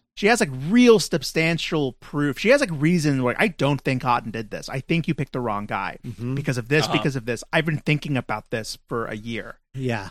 And it's the first, if you're watching this movie for the first time, it's like, oh, Gale isn't just going to be a foil or a villain for Sydney, potentially. Right. You want to imagine that your mother was just a victim. Therefore, it's like a nice and easy, clean thing to say that the person that she never cheated on your dad, and that the person that slept with her is also the person that killed her and probably raped her. And that's a nice, easy narrative for you to believe. But the fact is, just because you want to believe that about your mom doesn't make it true. And like, your mom is a human being, and I can recognize that even if you can't, and it's good. It's really good. And is Cotton's life worth you needing the story to be true? Yes, exactly. You needing to feel like your mother, died this sort of perfect angel, like that. It's just not true. That's not true of any human being, and I love that about Gale. I think she's, oh God, she's such a great character. Mm-hmm. Yeah. I have questions about the timeline here. So it's been a year since Maureen was murdered. Yes. So in a year, they were able to prosecute, and she's written a book in this time as well. It hasn't come out yet. Okay, it hasn't come out yet. I feel like that's a little too fast, but I'll let it go. I guess that kind of adds to Gale's reputation. Of like, she really whipped that thing out. She does, yeah. and also like, didn't do the work. Yeah, was like writing it as she was going, and like, yeah, it definitely adds to it. The thing that is questionable is him being prosecuted and getting a death sentence. Yeah, that is in a year. That's fast. That's real fast. That's very swift. Sydney leaves kind of rattled. Mm-hmm. We get a great scene where Courtney Cox turns to Kenny, and she's like, an innocent man on death row, a killer still on the loose, like, tell me I'm dreaming, so she's not quite, yeah, do you have any idea what that could do to my book sales? Yeah. I love Kenny the cameraman. I want his jacket. Oh, his jacket's so cool. Yeah, like if Super Yaki could release a top story jacket. Oh man, absolutely, hell yeah. Like, done Super deal. Yaki, if you are listening to this, please take release my like $75, however much that would cost. I get it's a leather jacket. It's not going to be cheap. Yeah. Oh man. And then we get the scene in the hallway where we get more of the kids just being like, "Isn't this exciting? Isn't this cool that this is happening?" It's kind of like breaking the status quo. Right. And then we get a couple of teenage shitheads sprinting down the hallway in Ghostface suits, which is one of the most realistic scenes in any movie ever of like what teenagers in high school is like. Yep. And it's what the school board hated about the script was that like none of these kids are taking these murders seriously. And it's like, they're kids. They wouldn't. Yeah. They wouldn't. They don't know how to handle it. They don't know what to do. It's human nature, especially with children, to take things that are scary and impossible to fully wrap around and try to be like, well, I can make fun of it, so it's not in control of me. Right. They're working through it. They're trying to process it in the only way that they know how. Yeah. And it's why, like, okay, I don't want to skip ahead to the principal scene because I don't think it's like the next scene. No. We have the Billy and Sydney scene. Oh, I love it. Yeah, he bumps into Billy, and Billy's like, "Look, I need to get. I haven't been laid. I want my girlfriend back." Oh man! And Sydney calls him out. She's like, "I'm sorry, my trauma is inconvenient for your like teenage libido." Yeah. So good. She's great. And then I love that bit where she like walks away, storms off like to the bathroom, and then he like there's just like a beat where he's just like stupid. It's the only bit in this. Like, I love the way that it's parodied in Scream 2. That scene is so like perfectly parodied in Scream 2. But the thing that I love about it here though is just like Billy, psychopathic Billy, the killer of the movie. He killed her mom, is saying this, and then she walks away and he's like, stupid. Like, and he's actively trying to murder her. Yes. Like, he is like actively trying to murder her, but he's like so upset that he has not wooed her in this moment. He blew his chances of like getting a home base. And he's kind of you watch the movie and you're like, well, why is he still? And like, that's why he's Billy, is because he kind of cares about both. And he doesn't get why he can't have both. Right. And then we get the principal's office where the principal is accosting the teenagers who were sprinting down the hall in Ghostface costumes and like threatens their lives. Mm-hmm. Like says, I should open you and rip you open, you desensitized little shits. Yeah. And, holy crap. And I love this scene for 3 reasons now as an adult. Yeah. Because it's so clearly like, you should never talk to kids that way. Yeah. He should be fired. Yeah. As an educator, this scene upsets me a lot. Sure. And then also there's like the red herring aspect of like, whoa, maybe he is the killer, right? The principal, because he's so violent. Right. And then also it is an adult being like, you little shit, why are you so desensitized? I should open you from end to end with a knife. Yes, absolutely. Which I don't think things have changed that much. Yeah. Also, the Foley in that scene is absolutely insane. Oh, the scissors? Yeah, the scissors. Shring, shring. Like it's the most insane. I don't know what they were on that day in the Foley room, but like, guys, Let's blow it out. those are some extreme scissors. It's a scissor. It's scissors, not a sword being unsheathed. It's like Wolverine in X-Men You know what? Origins, like sharpening his claws. I'm okay with it. I'll allow it. Yeah. Oh, I love it. I wouldn't want them to change it now. It's amazing. And then afterwards, one of my favorite scenes in the whole movie that I've never really thought about before, it's basically Twitter.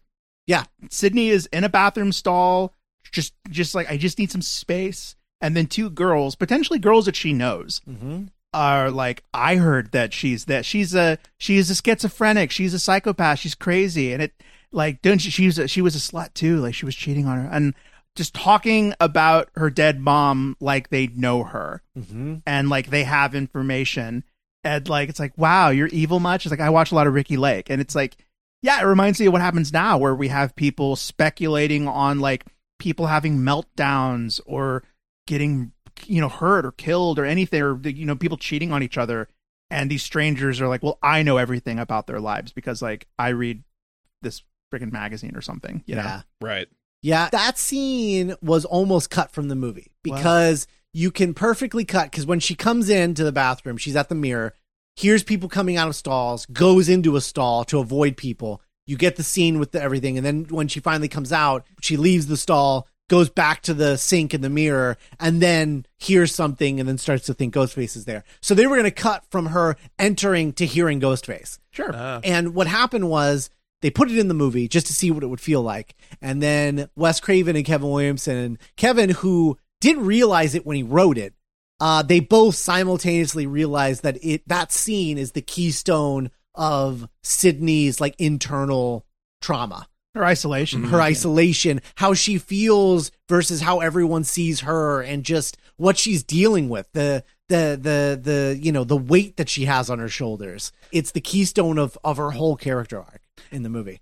And Brian, it made me think of what you said earlier about, I think now high schoolers have more of an access with, or and also the vocabulary, like we're so much more aware. Like you said, like it'd be more difficult to not see Sydney's humanity, as it maybe was like in '96.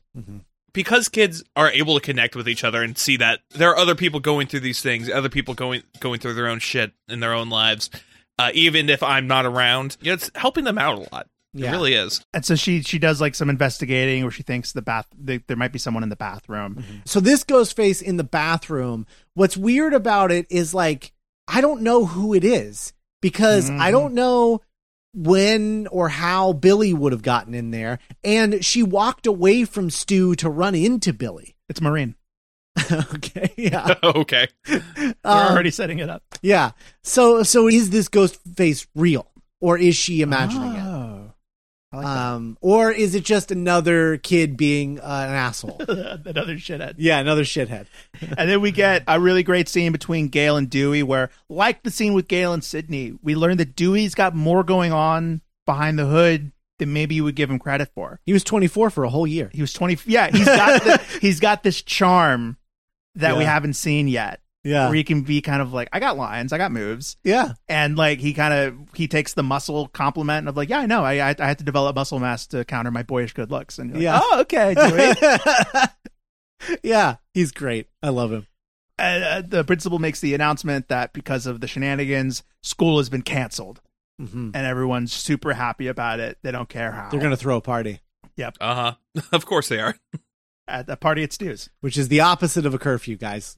Just putting that out there. Yeah. But they're in a home, so it's fine. Yeah, all of this hit different watching this now in 2021. Yeah.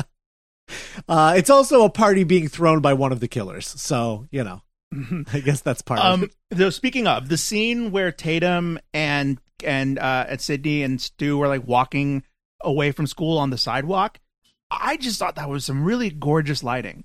Yeah. The way the sun was coming in through the tree, it reminded me of Halloween. Yeah. Yeah, absolutely. I also love when he invites them to the party, he like flips her over the shoulder, which is like very much like a high school kid thing to do. I really like all of that. But then when they agree to come and they're like going to go get snacks and they start walking away and he does that, like does that like fist pump thing that he does, that arm pump thing. And I'm just like, oh, he's genuinely excited that the plan is working. Oh yeah, he's hyped. Like, it's not about the party. It's about like, oh, it's about to go down tonight. The principal just played right into his hand right there. Like, I bet he and Billy were so psyched that they're like, oh, cool, school is canceled. Let's throw a party. And brilliant. It's great. And speaking of, we cut back to the principal's office where we have a very memorable death scene. Yeah. So here's the thing with this. This was never in the script.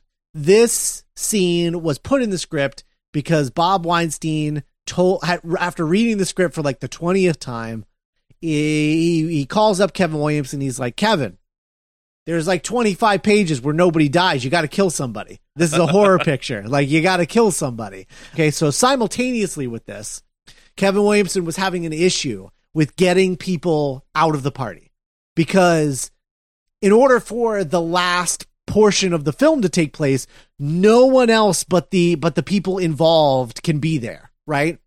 So you can't have random drunk party goers there when you're trying to do the thing. So originally he just had them kill everybody, right? So like they just killed everybody and there's like a higher body count, but you never like saw them get killed. They're just dead, like they're found dead or whatever. And that was that.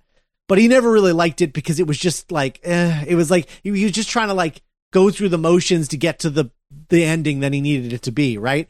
So then when Bob Weinstein tells him you need to kill somebody and he's like, well, who do I kill? I guess I'll kill the principal. He realized that by killing the principal, he could have Randy tell them about the principal being dead, which would then make them all want to go run and go see the crime scene and therefore leave the party. So by killing the principal, it killed two birds with one stone. It's perfect. It's great. That's how you use a note. Yep, exactly. So that's why the principal dies. I've always wondered, what the hell is the point of this scene? Why did Ghostface kill this guy? And really, what it's funny about it is you guys were just saying about how he did them a favor, and they're like, thanks, man, and just kill him. You know what? You've always sucked. You're not wrong. And one of my favorite, I always love the transition between like Henry Winkler's eye and Ghostface, and then cut immediately to School's Out. Yeah. Tatum and Sydney are having a heart-to-heart on the porch while Alice Cooper's playing. I really love the record player sticking out of the window. It just makes me nostalgic. Mm-hmm. And I like this scene. It's kind of like you can see Tatum's having difficulty like being there for Sid the way that she kind of wants her friend to be, and is like making her feel better, but in kind of the only way that she is equipped to do, being a kid, right? You know. Mm-hmm. Wes Carpenter flick. A Wes Carpenter flick. Yeah. The Richard Gere gerbil story. And then we cut to Randy working at the video store. Well, right before that, there's that weird thing where like Ghostface is in the woods. And these are the things that like they got rid of in the sequels, I think, because they just realized like this doesn't make any sense. Like, what's he doing out there? Like, why he's not Jason? Yeah, right. Why are Billy and Stu in their Ghostface costume just like out in the woods? They can't hear what they're talking about from there. Like, it kind of works in if you think of Billy Loomis going like full Daniel Day-Lewis. Sure. Yeah. Which I do like. I like that. Well, in the movie, Daniel Day-Loomis. Daniel Day-Loomis. Daniel Day-Loomis. Great. Mission accomplished. This whole thing was. Thanks for setting that one up for me. Appreciate it. Oh man. Yeah. And then, then we have Randy at the video store. I'm always, anytime a movie has a video store scene, I'm down. Yeah. Oh, it's so good. It's great. And this video store is like just huge. A straight up blockbuster. I mean, it's not, but like it is. I was thinking like no mom and pop store was ever this big. No way. No way. This is a blockbuster. There's a Clerks poster. Shout out to Miramax. Yeah. Yeah, well, the Clerks poster, too, is also a shout out to the other movie that was like the first movie to have people talk about movies the way that we talk about movies. Yeah, in a video store. Well, yeah. I know, like, yeah, but yeah, I mean, you know, movies didn't talk about movies. really. Oh, Like yeah. they talked about fake movies. They didn't talk about real ones. They didn't make references. And in between this and Clerks, it started this 90s metatextual conversation thing. And so that was their way of like kind of like paying homage. Yeah, I definitely started developing a sense of like I was watching Clerks and like Jay and Silent Bob and Dogma at the same time on cable, and so Yeah. I was like, oh, writing dialogue, Yeah, pop culture absolutely. references. Absolutely. I love the Randy Stu scene. Yeah. It's just like they're just kids, and the circumstances is so crazy, but they do still feel like two high school guys joshing each other. I also really like this time watching it. Stu gets a little nervous when Randy starts getting loud. Yeah. Stu's like, like, oh, he's gonna stab, and his eyes are gonna be. And Stu's like, shut up, dude, shut up. And I'm like, oh, because he's like, he doesn't want any eyes on him. Right. And he's not as Right. cool and collected as Billy. Yeah. So I guess I haven't talked about Randy yet. Randy played, of course, by Jamie Kennedy. Jamie Kennedy, I thought was going to be one of my favorite actors. I really did because of Randy. Right. Randy is great, and he's even better in Scream 2. And I thought like, oh man, he's going to be like a hero of like nerds and dorks everywhere. He's going to be like the guy. But the problem is he just thought himself too much of a comedian and thought of himself too much of like a Jerry Lewis type, which is what that whole Jerry Lewis impression is earlier with the liver in the mailbox thing and like funny voices and like he wants to be that guy, funny voices guy and weird wacky characters guy. And so Randy as a character is not really his thing. He had done Romeo and Juliet at this point, and that's kind of it. But he was a sketch comedy guy. He wanted to be in sketch comedy. He did sketch comedy. He did stand up. He wanted to be in comedy. This was not his thing. He rolled with it and took the acting gigs that gave him. But like, this wasn't something that he was super passionate about. He wanted to do Malibu's Most Wanted. Yeah, exactly. This was all just leading to Malibu's Most Wanted and, of course, his tour de force, Son of the Mask. But yeah, it's crazy how quickly, and the Jamie Kennedy experience, of course. Right. But yeah, he used the cachet of playing Randy to try to kickstart this comedy career that just went nowhere. But he is so good in these two movies. And apparently, in terms of Randy as a character, it was very, very close between him and Breckin Meyer. So there is a world where Breckin Meyer would have played Randy. That's so funny because thinking about Jamie Kennedy, it made me think about Seth Green. Yeah. And Seth Green has also had kind of a surprising career. Yeah. In kind of the opposite way, where like you watch Oz and you're like, oh, he's so cool. And, yeah. But he had just gotten, Seth Green just got one of his like post-adolescent roles in 1996 in Austin Powers. So with Scott Evil. So that had just started for him as well. Breckin Meyer had been around. He was in Clueless, a couple of other things. But ultimately, I think they decided on Jamie Kennedy because he was less attractive than Breckin Meyer. Yeah. And therefore more believable as like a dork. Stu's reaction to like, you ever think like Sydney could be like be into me? Yeah. And it's like, yeah, you're Breckin Meyer. Of course she would. But like, but Jamie Kennedy, you believe Stu's reaction to that question. Yeah. Billy confronts Stewie. Billy confronts Randy, asks him what his motive would be. It's the Millennium. Motives are incidental. Yes.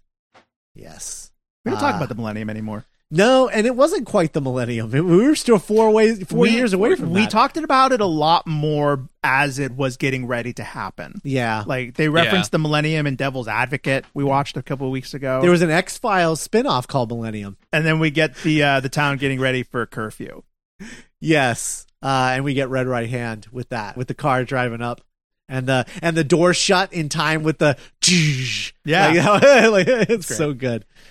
Tatum and Dewey and Sydney are talking. We get the fun, like, who would play me in the movie? And Sydney throws some real shade at Tori Spelling. Yep. Shade that gets paid off in the next movie in a really fun way. One of the greatest setups. It's such a great joke. I love it. It's like it was planned, but it wasn't, and that's amazing. Yeah, there's also this great bit where they're like, yeah, we're gonna go get snacks. And he was like, yeah, okay. And then he turns his head and sees something and then goes off to it, right? And then you go and you follow them and they're in the grocery store and then you see Ghostface in the reflection. And then you go to Dewey and he's got his ice cream cone and walks up to the sheriff. And so you could say, oh, was he Ghostface in the grocery store, or did he just go and buy himself an ice cream cone? Yeah, like I loved Sydney and Tatum in the grocery store. There's nothing like a pre-party grocery store run Yeah. when you're a teenager. Although I have a lot of questions about their snack choices. She bought like a pint of ice cream, and I'm like, what good is that going to do at a party? That's just for Tatum. Yeah. Yeah, is she buying that for the party? Or is she buying it for herself? Yeah, maybe they're just buying their own snacks. I think Ghostface being in the grocery store is like the most like hard to swallow part of the movie. Mhm. Of like, wow, that's bold. Yeah, I know. Yeah. Though I'm glad they got rid of all of those in the sequels because It's not good. Yeah, it is supremely silly to a degree that is like this whole movie is very serious in terms of like how it plays the kills. You can almost time Ghostface. everything. Yeah, but then those things happen and they're just there to set up more red herrings. They don't make any sense. In hindsight, Yeah. I really like Dewey with his ice cream cone while the sheriff has the cigarette. Yeah. That's just like really Every time he hits the cigarette, like Dewey hits the ice cream cone. So good. I love that. cannot be a little kid. God damn it. I love Dewey so much. I really like as the party's happening at Stu's house, you see the van drive up and you see the like energy bar wrapper fall. That's Who's that? a reduced fat Lays after Because she calls Kenny fat. Yeah, after he calls him a fat tub of lard. No. Yeah, he starts eating reduced fat and baked chips. Were those the Olestra chips? Yeah, they would have been The Those are infamous ones? Those are the ones that make you shit your pants. Yeah, I mean, you'll lose some weight, right? anal leakage. That was the big thing with that. Oh, God, Yeah, Scott. yeah. I was avoiding that phrase. Yeah, that was the phrase that turned people off reduced fat chips for a long time. Dewey drops Tatum and Sid at the party, has another cute tete-a-tete with Gail. So before we get into the party, I want to mention two things. One, it's crazy to me that that's the last time we see the sheriff. Yeah. He's never in the movie again. He has this big scene where he's like talking about like, who could it be? Who could it be? We never see him again. Like he could be in the last scene when everyone's coming out of the house the next day, but he's not there. He's just not in the movie ever again. So Or that's the really series. funny. Or the series. Absolutely. Yeah. He could have been in Scream 4, like retired or something. So this scene, the party scene, the thing that's interesting about this is scene 118 in the script. Scene 118, which, because of the way that Kevin Williamson wrote it, scene 118 is 42 pages long. And this took 21 days to shoot. So the way that the shoot worked was they shot the Drew Barrymore stuff, they shot everything else, and then they shot scene 118. It took 21 days of overnight shoots to finish the rest of the movie. Way to go, Kevin. Yeah, everybody, the whole cast and crew gave him shit for all 21 days because he was there with them the whole time because he was like, Because he took the deal. yeah, because he took the deal. So he was on set the whole time and they were all giving him shit. They're like, hey, Kevin, you know what would have been a really crazy thing for you to do? A really way to twist the tropes is if this whole movie took place during the day, you asshole. Like it was like shit like that. That's Like the monkey's paw. constantly. Like, you're going to be on set every day working with the actors, bringing your baby to life. They're going to constantly rib you about this insane structure choice you put in your second ever script. And insane. It was so insane because if you take the Drew Barrymore scene out of the equation, right? The movie is split completely in half. This is the halfway point of the movie if you take the Drew Barrymore scene out of the equation. And so the third act of the movie in a lot of ways starts halfway through the movie, which is crazy to think about. Now, granted, I would say the third act of the movie is when Billy turns around and says, we all go a little mad sometimes. I would say that's the actual third act of the movie. But it takes place within scene 118. Like, you know, like you're halfway through scene 118 when the third act starts. When they wrapped this scene, Wes Craven brought t-shirts for everybody, bought t-shirts and hats for everyone that said, I survived scene 118. So it was like a really fun thing, because it was like scene 118 was like the longest scene any of them had ever shot. And yeah, the structure of this movie is insane, it makes sense that the person who wrote it didn't know what the fuck they were doing, because it was only the second screenplay they'd ever written. Because no sane screenwriter would ever write a movie with a structure like this.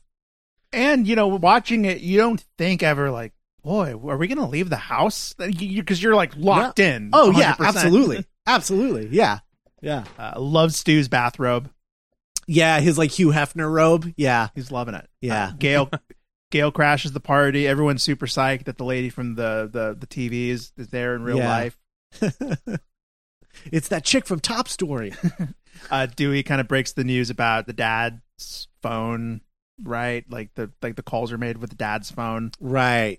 Yeah. And now they're gonna go search for, to make sure that there's nothing crazy going on. Mm-hmm. And then Tatum goes to get beer after saying that she's not the beer wench. So watching it this time, I never really appreciated that, like, Stu kind of sends Tatum out to die. Yeah. Yep. Like, go get me beer. Okay, asshole. But then, like, I assume that's Stu. Oh, no, out there. No, that's Billy. That's Billy? Okay. Yeah, because Billy comes to the front door shortly after. Got it. Got it. No. And there's something to be said about giving your most like likable, fun character the movie's like most gruesome, memorable death. Yeah. Mm-hmm. And I mean, the reason that they do it from a motive standpoint is just like, we can't have anyone alive who knows us particularly well, because they might start to suspect us afterward. They all have to be dead, so that the only people who know us are our parents, and that's it. Like, know us on a personal level, right? We have a lot of acquaintances. We don't need to kill all of them. We're popular guys. We're both jocks and nerds. Right, but we cannot keep your girlfriend alive, because, like, how do we get her out of the house so that we can wrap this thing up? Like, there's no way that this ends with her alive if we're going to get away with it. And so, yeah, he sends her out there to die. Yeah. But, he's a psychopath just like Billy is, or at the very least, he's a sociopath. And suffers from peer pressure issues. He sends his girlfriend out there, but like, he doesn't really care about her. The line, "No, Mr. Ghostface, I want to be in the sequel." It's always so great. Yeah, so bittersweet. Yeah, for sure. Because like, you're rooting for Tatum, and it's like it's so interesting how this movie again like has the cake and eats it too, where it has this true blue inventive horror movie death that's right up there with anything from a Jason and a Freddy, but it has that weight of like, you like Tatum and like, she's a real person. Yeah. And you're even like, and then you're sad because like, oh no, Sydney's going to find out about this eventually. Yeah. She's already so alone. The movie's given her so little, and it's still taking away from her. Right. Speaking of the beer wench though, I do want to give the movie props for a realistic high school party, because they don't have a keg. Because here's the thing. High school parties, they don't have kegs. You can't get a keg as a high schooler. You can't. It's impossible. You can probably find a way to get like a bunch of bottles of beer or cans of beer. Definitely. Sure. But like a keg, no. And so I love, like, they're doing they're doing a keg stand. They're doing like a beer bomb, but it's like with a bottle. They're like pouring a bottle of beer into a funnel and a funnel in a tube. And it's like, yeah, that's what it would be like in high school. You wouldn't have a keg. So I like that. There's like bottles in the fridge, and it's like a whole thing. Beer to the groin. Yeah. Terrific. Oh, so good. Yeah. The sound, really great, like Foley or sound on that. Yeah, absolutely. Just smashes right through it. It's a really good scene. It's definitely one of the scenes they had to trim back to get their R rating. Mm-hmm. So it does. I will say her getting crushed to death in the garage door is one of the sillier deaths in the movie. It's the most slasher movie death. Yes. Yes, it absolutely is. Yeah. Death by garage It's my door. favorite in the whole movie, though. Oh, wow. Okay. Yeah, something about the creativity of it, because it's not just, being stabbed. I think it's just, it's, and I just love her desperate, need to escape. She's trying to get out as best she can, and the dread as the gate is slowly, and like she sees it and we see it. They also, they kind of foreshadow it early on when she walks right in. She hits the button, and I think she opens the garage door a little bit, and she stops it, and then brings it back down. Right. Yeah. Like she's trying to turn on the light, and then that's just how she gets the light on. Right. I think it's a good scene. Yeah. I think a good horror movie death is when you are never able to look at something the same way again. Mm-hmm. Yeah. And like, yeah, like you can never really look at a garage door. Just like you can never drive behind a bunch of logs of wood again after Final Destination. I've never even seen Final Destination. I can't drive behind logs again. Billy crashes the party, tries to start drama. Sydney's not there for it. Yeah. Oh, really, Alicia? Stu's like, you guys can go up into my room if you want. And Billy's like, subtlety, Stu, learn it. Super 90s dialogue. Yeah. We cut back to the van. Tact, not subtlety. That's what it is, tact. Gail and Kenny by the van. That's where the delay is set up. Yeah, they slipped in a satellite camera. Mm-hmm. Yeah. Slipped is very generous. It's like right on top of the TV. Yeah, but they're all drunk. It's fine. It looks like it fits about in. the same size as a VHS tape. So yeah. They're drunk. It works well. They're drunk and it's 1996. Right. Absolutely. Yeah, the delay is a really fun gimmick. I love great. the way that pays off later. I do want to mention something else very important about Scene 118. So dailies were coming in, and Wes Craven and the DP, Mark Irwin, were watching the dailies, and all of the dailies were out of focus. And Wes Craven was like, "What's going on, man?" And he was like, "I don't know. They were in focus in the camera. I would have thought." And then Bob Weinstein was furious, right? Because this was going to cost them another day of reshoot everything that they shot before. And they're like, here's what we're going to do. We're going to fire your whole camera crew, because they're the reason this happened. Because, typically the DP tells everyone what to do and how to set up the shot, but, they don't always handle the camera themselves. Like they usually have like camera support for a lot of that. Yeah, so they were going to fire the whole camera department and rehire a new camera department to finish the movie. And Mark Irwin was like, no, if you're going to fire them, you're going to fire me. And they're like, great, we'll fire you too. And so Bob Weinstein fires Mark Irwin, and he's replaced the very next day by Peter Deming, DP Peter Deming, who finished the rest of the movie and would go on to DP Scream 2, Scream 3, and Scream 4. Wow. Yeah, they just like the Bob Weinstein just fired Mark Irwin for standing by his crew. God, I can't help but think about what that must have done to the set. Yeah. Like to have an entire chunk of the crew, people that you've like made working relationships with, right? Camaraderie, right? A film set, you kind of learn how to trust people, and to have that stripped away so close to the finish line, it's pretty crazy. Especially on a shoot like the one they were in the middle of, Scene 118, where it was like it's one scene, and we've been on this for like 10 days, and there's 11 days left, and you're bringing in a whole new camera department. That's a new DP. Yeah, new DP and camera department. That's crazy. But yeah, that's exactly what they did. It's hard to talk about because I do prefer Peter Deming. I think Peter Deming's work in the next Scream movies, all of the sequels, is like incredible. But it's a bummer from the way that it all rolled out. I think that really, really sucks. And Mark Irwin talked about it, and he was like, to this day, I didn't see what the Weinsteins were seeing.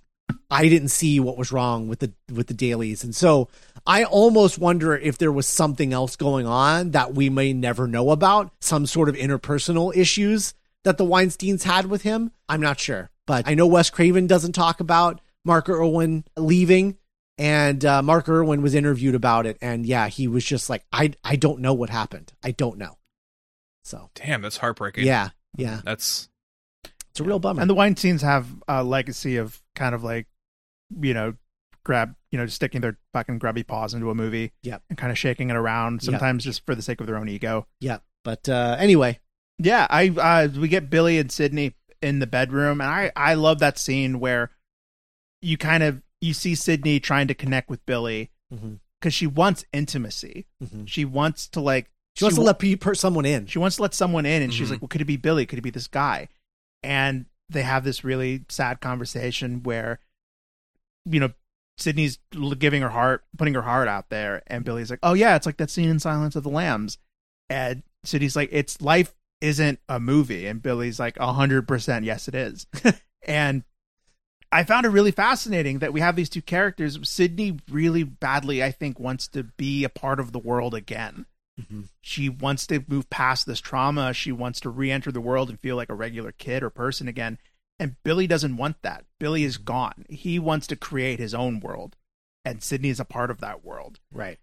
And so we have this really uncomfortable, compelling sex scene where like Sydney commits the cardinal sin of a horror movie. She loses her virginity. She has sex. Right. And what she's trying to get out of it / getting out of it is very different from what Billy's getting out of it. Right. And where this is intercut with a bunch of gross drunk high school guys leering at Jamie Lee Curtis in Halloween, wondering when she's going to show her boobs. Right. And Randy explaining the rules. Yes. Yes. And it's just a fucking masterclass. And just the way it's handling all this different stuff simultaneously. It's really cool. And one of the things that Kevin put in the script, and the reason why the PG-13 relationship and the sex scene both have no nudity, is because he explicitly put in the script that you don't see anything. Because he wanted to play on those horror tropes of TNA. And he wanted to be like, no, this is hers. She owns this. She can show it and share it with who she wants, and she's choosing to show it and share it with this person, not with you, horny audience member. And I kind of love that. I love that. And I love that Wes Craven agreed with it and was like, oh, wow. And it's one of the things that sold him on the movie is when Kevin presented that aspect of it, because of all the feelings that he was having about the misogyny in the horror genre. He wanted to turn that on its head, and this was the perfect opportunity. The movie's better for it. Yeah. In Scream 2, you get the that opening scene with Casey Becker in Stab. Right. And instead of her going around being a normal high schooler, like, oh, I'm going to take a shower in this scene for no reason. And right. Such a great statement on what horror movies are right. normally. Like right. what Hollywood would do with this story. Right. Yeah, and like, or going back to jumping forward to Cabin in the Woods, where it deals with the genre's weird need for punishing women for owning their sexuality or being playful with that sexuality or right. trying it out and, dumbing characters down again. Right. I freaking love the rules scene. Yes. I love it every time. And what I love about it, watching it this time, is these kids are laughing in the face of death. Mm-hmm. They're kids in a horror movie that Randy's like, okay, if you want to survive this horror movie that we're a part of, you can't have sex, you can't smoke, you can't drink. And they're like, fuck you. Yeah. We'd rather die. And like, they almost did. They almost all died in another draft of the script. Right. And so there's just always something really kind of like weirdly heartwarming about that scene. Yeah. Yeah. No, it's fantastic. And it's interesting because it creates a world where Randy is the end all be all of knowledge about what they're going through. And, becomes the sort of patron saint of horror tropes in the sequel. And then especially in the third movie, where he's literally talking to them from beyond the grave. Almost like Yoda. Yeah. Absolutely. I was so disappointed they didn't find a way to bring him back for Scream 4. Yeah. Hey, Sid, it's me, the Randy Bot. Bloop, bleep, bloop. Yeah. I believe his sister from 3 is in 5, is in Scream 5. I think so. So I think that's interesting. I can't wait to see how they incorporate her. And then, like Scott said, Kevin Williamson had found a way to get everyone to leave the party. The principal's been killed. And they're like, well, what are we waiting for? Let's go. bunch of little fucking sociopaths. And it's really cool because at first I was like, oh, is Randy like, guys, that's dark. But then he was like, no, don't leave. I had friends. We were having a party. You know what plays rent free in my head all the time? That group of idiots driving down that road going da da da da da da da da da da da da. Like that just in my head all like sometimes just randomly. Man, not a care in the God, world. they're all such idiots. They nearly run Dewey and Gale off the road. Yep. And like they do a roll down the hill, and they land in a compromising position. Yeah. And they find Sydney's dad's car. So when Gale says, "Is that what you're looking for?" and Dewey keeps staring at her and says, "All my life," that was an ad lib. Wow. And it was him talking to Courtney Cox because, as we all know, they very much fell in love while making this movie, and would eventually get married post Scream 2. Courtney Cox Arquette. Yes.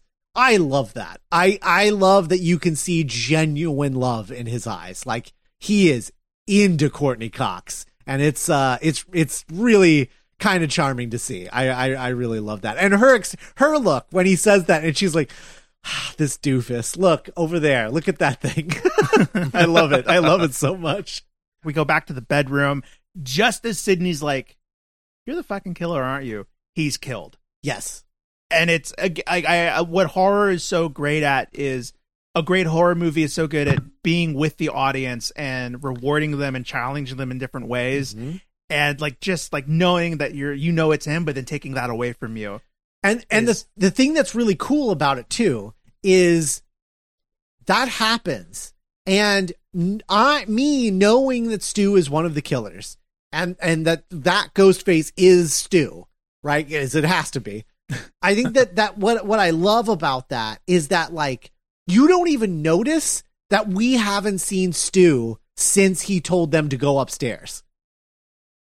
He hasn't been in the movie. Where's he been? Where's he at? What's he doing right now? Everybody just left to go see the principal. Randy is alone in the living room. Where's Stu? And it never crosses your mind while you're watching the movie that, like, oh, that's obviously Stu. Stu is Ghostface. Stu is the killer. Like, you would think immediately we would all be like, oh, Stu must be the killer, but we don't. And I don't know what magic trick that is, but it's amazing.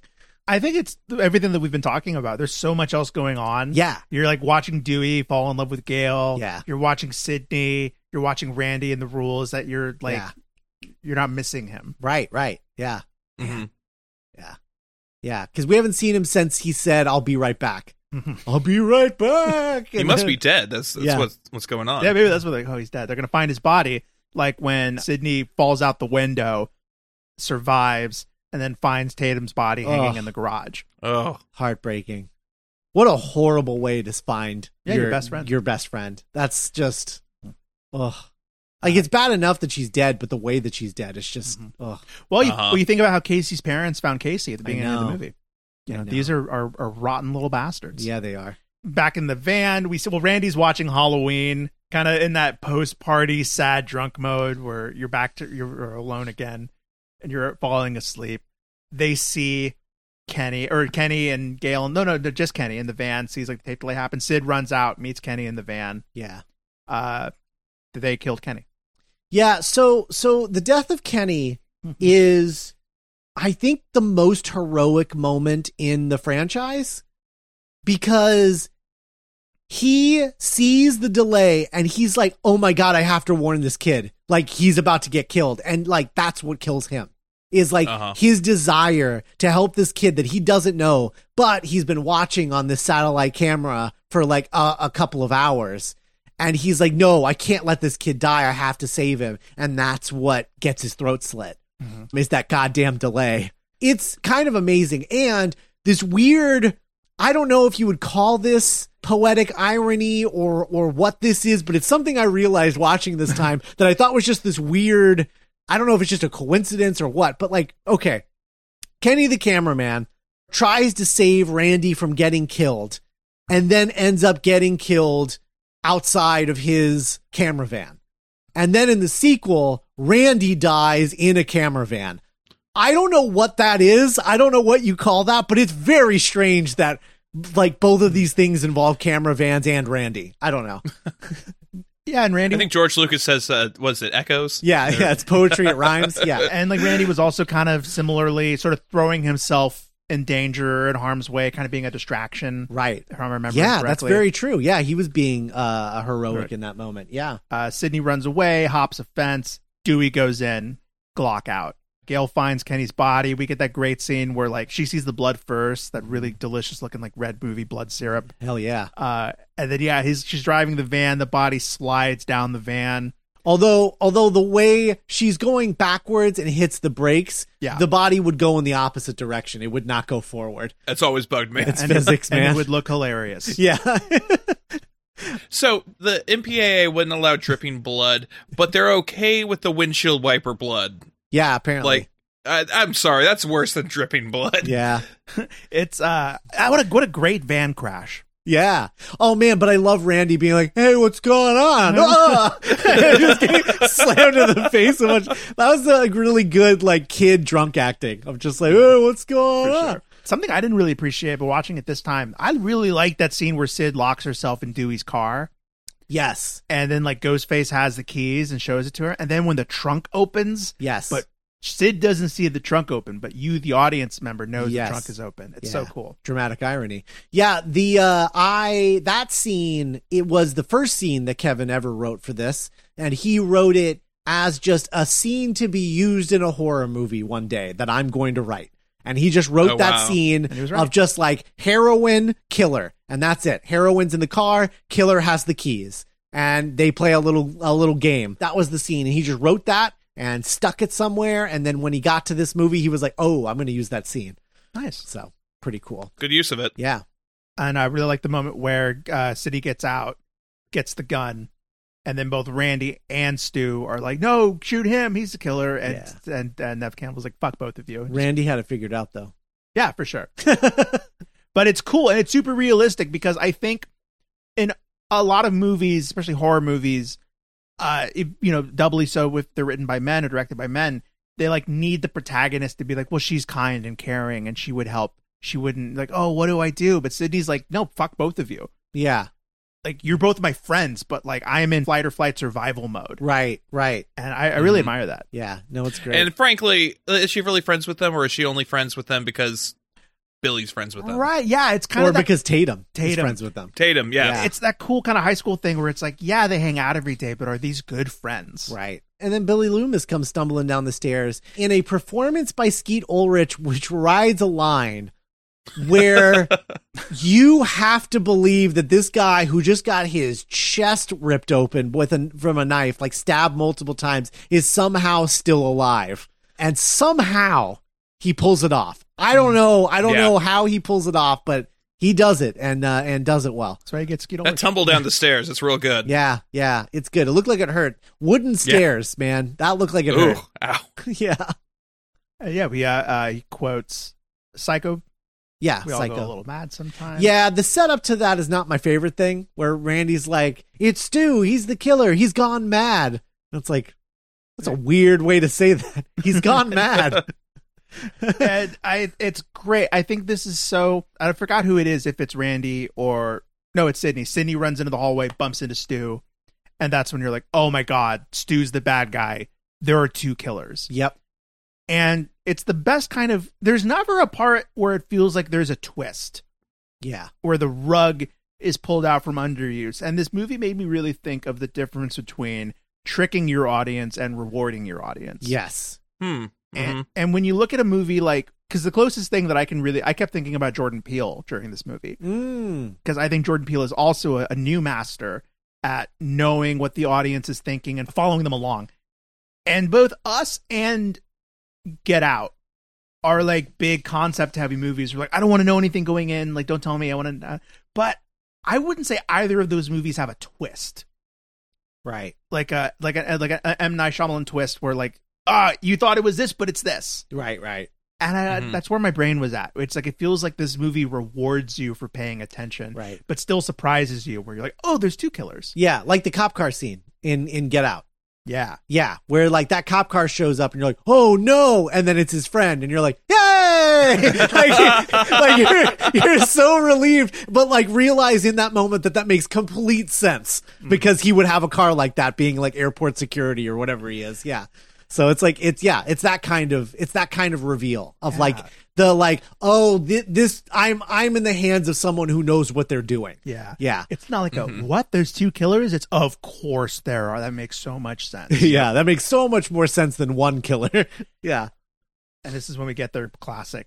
I don't know. I kept thinking about Knives Out as well. Also, like, the part where the villain, the killer, reveals their whole plan and what this was all about. Yeah. And we realized that this was really just like two shitty, bored teenage white guys that had become like so disassociated with reality that they picked this family in their town and like the Prescotts and like took their agency away and cast them in their story that they were making for them. Yeah. The performance of Billy and Stu in this sequence is mind-bogglingly good. I mean, it's crazy that no one in this movie was nominated for an Oscar, especially in like a post Silence of the Lambs winning Best Picture. Like, there's no excuse. Like, and the Weinsteins being producers, there's really no excuse. Like, they love Oscars. They fucking love the Oscars. They pay out like 3 times the budget of a movie to get it to win an Oscar. The fact that Matthew Lillard wasn't nominated for Best Supporting Actor for this role is insane to me. Yeah, and like this totally like $15 million played at shopping malls Hollywood horror movie reveals itself to have so much to say and is so thoughtful about violence and children's relationship with violence in ways that like a lot of movies still don't feel like they're as aren't getting it. I don't know. There's like such an intelligence, and I know you listen to any interview with Wes Anderson, and he's such like a deeply thoughtful guy, and a sensitive guy, And I think all that comes into display during this final scene of the movie. Yeah, absolutely.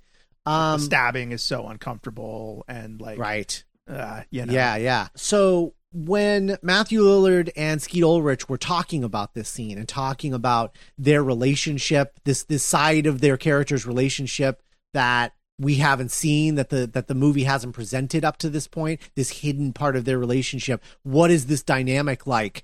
What they decided on, which I find when I read this, I was like, holy shit, that's exactly what this is. They decided that Billy is Captain Hook and Stu is Shmi.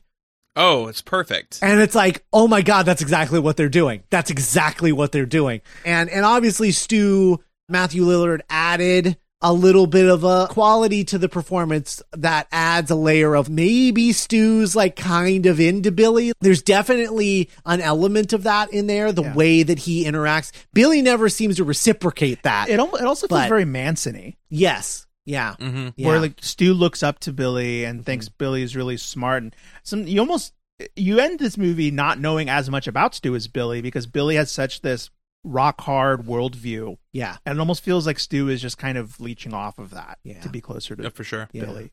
But through this, you find out that they killed Casey because she dumped Stu. That's why they started with her. Yeah, I want to kill my ex. Mm-hmm. That sucks. I want to kill my ex and I want to kill her new boyfriend. That sucks. Yeah. These guys suck. And it speaks to their ego and their arrogance that they've consumed enough media that they figured it out. But you know what else I think it is? When I think about their story, like if you watch Scream from their perspective, it really feels, especially with the line where Stu says like peer pressure, I'm far too sensitive. I think that Casey and Steve were chosen maybe not by Stu, but by Billy, to prove to Billy that Stu can kill somebody. Oh, okay. Like I was thinking that was maybe thrown in as a way so Billy could throw Stu under the bus. Oh, possibly. That's also a possibility for sure. Yeah, I think it might have been a little of column A, a little of column B, because at that point, before Casey, Stu hadn't killed anybody. Only Billy had. Yeah, you're right. Billy had killed Maureen, but Stu had nothing to do with that. But, you know, like a proof of concept. Right, exactly. To be like, hey, are you capable of killing someone? Are you man enough? Whatever the thing is. I think that's why the Casey thing happened, and it kickstarted everything else. Yeah. I really appreciate the line, because Sydney's like, so you just like went crazy because you watched too many horror movies, and Billy says like, movies don't drive people psycho, they make psychos more creative. Right. And I don't know, and like in a post Joker's going to make people cause violence world, it's like as audiences become more intelligent, what is the responsibility of art? Right. And does art have do we want to live in a world where like you can't do that because people might watch it and think the wrong thing? And it's like, well, I'm an artist. Is that my problem? Right. Yeah. I mean, one of the reasons that they did the garage door kill was because they were hearing from the MPAA that they were very uncomfortable with the killer using a knife, because anyone has access to a knife. Mm-hmm. It's in everybody's kitchen. And they were like, we don't like that. We want you to have kills that can't be recreated. And that's why, you know, you would have like Freddy Krueger with like knife fingers and like people becoming marionettes and falling off buildings. Yeah, right. You would do all of these wacky things because the MPA was like, oh, good, that's not imitatable, so therefore you'll get your R rating. But with this, the reason that they were driving that NC-17 so hard was because a lot of it was imitatable, but that was the whole point of the movie. And they were like, yeah, it's a really great, beautiful, poignant movie, but we don't want kids killing each other because of it. And so it was this tug of war as a result. Something I really, really appreciated this time, Sydney gets to become Ghostface for a few seconds. Yeah. She dons the costume and gets to make the call and do the Ghostface voice. Yeah. And there was just something really cool to me that this time watching it, of like her getting to wear the suit of her demon and her attacker and become the demon for a few seconds. Yeah. That's the reason why whenever people say like, oh, Sydney should be the killer in the next Scream, which is always a thing. Every time people are like, oh, Sydney's going to be the killer in this one. It happens every time. For some reason, people want this. I don't know why. But it always bugs me because it's like she got to be the killer in this one. Like, she got to wear the ghost face mask. You got what you wanted, and it was the best version of it. Leave it alone. Stop trying to make her be Ghostface. It drives me crazy. In that scene, Skeet Ulrich has a chest plate. And he had surgery when he was young, and he has a chest plate, and it has an exposed wire that sticks out of his chest at all times. At least back then. I'm sure maybe it's been improved upon since then, since the 25 years since this movie came out. But he had this exposed wire, and when you touch it, it causes him extreme pain. And he had something protecting his chest for the stunt woman to hit with the umbrella when she comes out to stab him in the chest. Yeah. The problem was the stunt woman couldn't see through the ghost face mask, and when she stabbed him right in the spot. And so his reaction in the movie, he requested that the real one be in the movie. That's not going to have happened for nothing.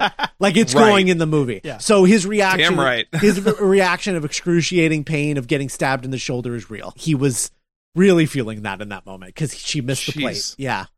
Wow. Yeah. Good on you, Skeet. Yeah.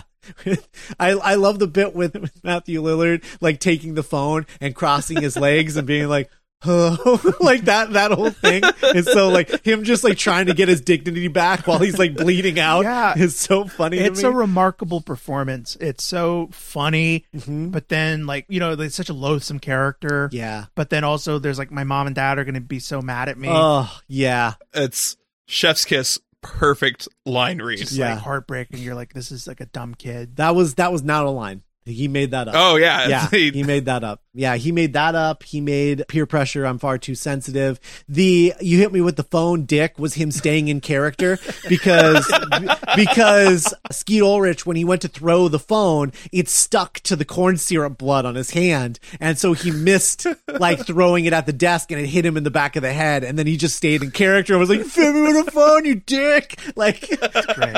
It's so good. It's all so good.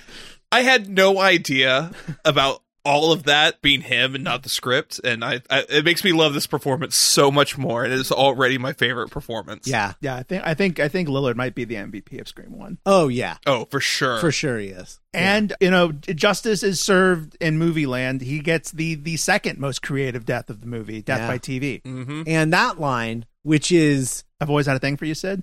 No, the In Your Dreams. Oh, okay. That line, which is my least favorite line in the whole movie, was unfortunately improv by Neve Campbell. Because Matthew Lillard and some of the other people were improvising, so she wanted to do it. And unfortunately, I felt really bad because it's always been my least favorite line, but I assumed Kevin Williamson wrote it. And then I found out that she improv'd it, and I felt really bad. Oh. Yeah, but oh well. It's a very like kind of stereotypical like horror heroine kind of line to me. I don't know. When you got Death by TV. Yeah. In your dream, you could say that with anything. Yeah, right. That's exactly my point. Yeah, it's just like, you've been canceled. But that would have been so much better, and it would have stood it would have stood the scope of time because it would have a whole new meaning now. It's amazing. It would have been incredible. Think about how many people would get to use that gif of "you've been canceled" and pushing the TV every time somebody else comes out as like an asshole. Oh, what a missed opportunity. History would have been rewritten. Oh, man. And then Gail's okay. Gail got knocked out, by the way. She left the safety on. But then just as Billy is about to stab Sidney, Yeah. Gale gets the final kill. That line that she says, which is one of my favorite lines of like, remember the safety that time, you bastard. I love that line. That was a line. She was like, I want to say something. Like after, like I want to say something. And then Wes Craven was like, say this. And she did. And it rules. It's a great line. Randy's alive too. And then he's like, oh, this is the part where the killer comes back for one final scare. The final kill. Yeah. The headshot. Yeah. Not in my movie, bitch, or whatever. Yeah. Not in my movie. I also love that this movie gets the fuck Gets out. Yeah. It's like movie's over. Get the hell out. Get out. It's over. It's cool. It ends with Gale getting her exclusive. Yep. And it's really, I think it's telling that we don't end with Sidney. Yep. On a hospital truck with a blanket around her. Yep. She gets her line, but then the story doesn't belong to her anymore. It belongs to Gale. Yep. It belongs to the media. It belongs to us now. Yep. And that is going to have big repercussions for Sidney going into Scream 2. Yeah, absolutely. Mm-hmm. Dewey was supposed to be dead, and he was in the original script because, again, he was just a boring Big Brother cop character in the script. But Wes was so charmed by him that they filmed, just in case, just to slip it in post, if audiences really liked him in test screenings, they shot him on the gurney getting like taken into the ambulance, having survived. And then the last shot, the sort of like pull away, the crane shot away. Die Hard shot. Yeah.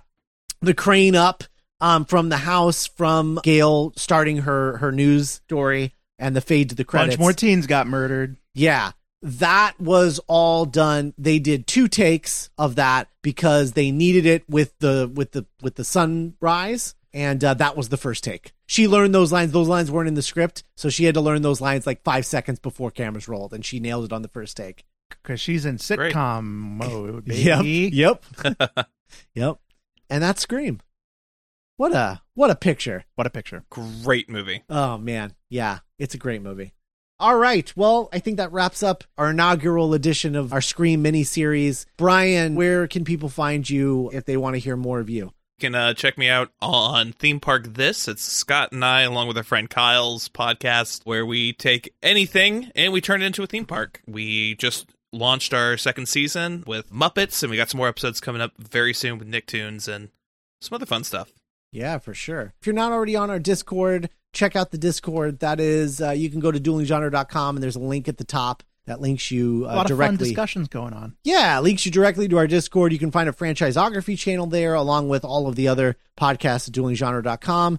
Join the Patreon. We just ran a voting right now. Nick and I don't know who won the round 4 franchise nominations. Series 4, miniseries 4. Right, the one that follows X-Men, which is following this one. We don't know who won yet, but the people who decided were our Patreon supporters. And that's at duelinggenre.com/support for $5 a month. You get 3 bonus podcasts a week, in addition to all of the back catalog of everything we've put out, which is over 300 podcasts. Not kidding. 300 things. I host a show called Dueling Genre Tonight, which is about entertainment news every week. There's Dueling Genre Versus, and along with a myriad of other stuff. So check that out at duelinggenre.com/support. You can vote on future franchisography things. And if we cross 100 patrons before the end of this miniseries, we will do the Cursed bonus episode, because I really want to talk about Cursed, because I think it's an important part of this story. Written by Kevin Williamson, directed by Wes Craven. Exactly. I'm going to talk about Cursed, whether we cover it or not, because it's important setup to Scream 4. But I would like to talk about it in more detail than I would if I were to just have to mention it in passing in the Scream 4 episode. So help me out. Help me out. Judy Greer and werewolves, everybody. Yeah. Let's do Cursed. We need to cross 100 patrons in order to get there. As of this recording, I think we're 16 away from crossing 100, which isn't insane. So check it out and see if the Patreon seems worth it to you. duelinggenre.com/support. And then, of course, just like we did with the last miniseries, we didn't get to talk about it on the show because we didn't decide until we had wrapped the Men in Black miniseries, but we are going to be doing Scream franchise memories in our next minisode at the conclusion of this miniseries. Scrimmeries. So send your scrimmeries to franchisography@duelinggenre.com. You can send us questions. You can send us memories of when you saw any of the Scream, any of the movies in the Scream franchise. You can send us whatever you want, Scream related, and we'll talk about it in our minisode. thanks so much for listening, everyone, and we'll talk to you next week with Scream 2. And now, ladies and gentlemen, Nick Cave in the bad seat. Directed by his red ride.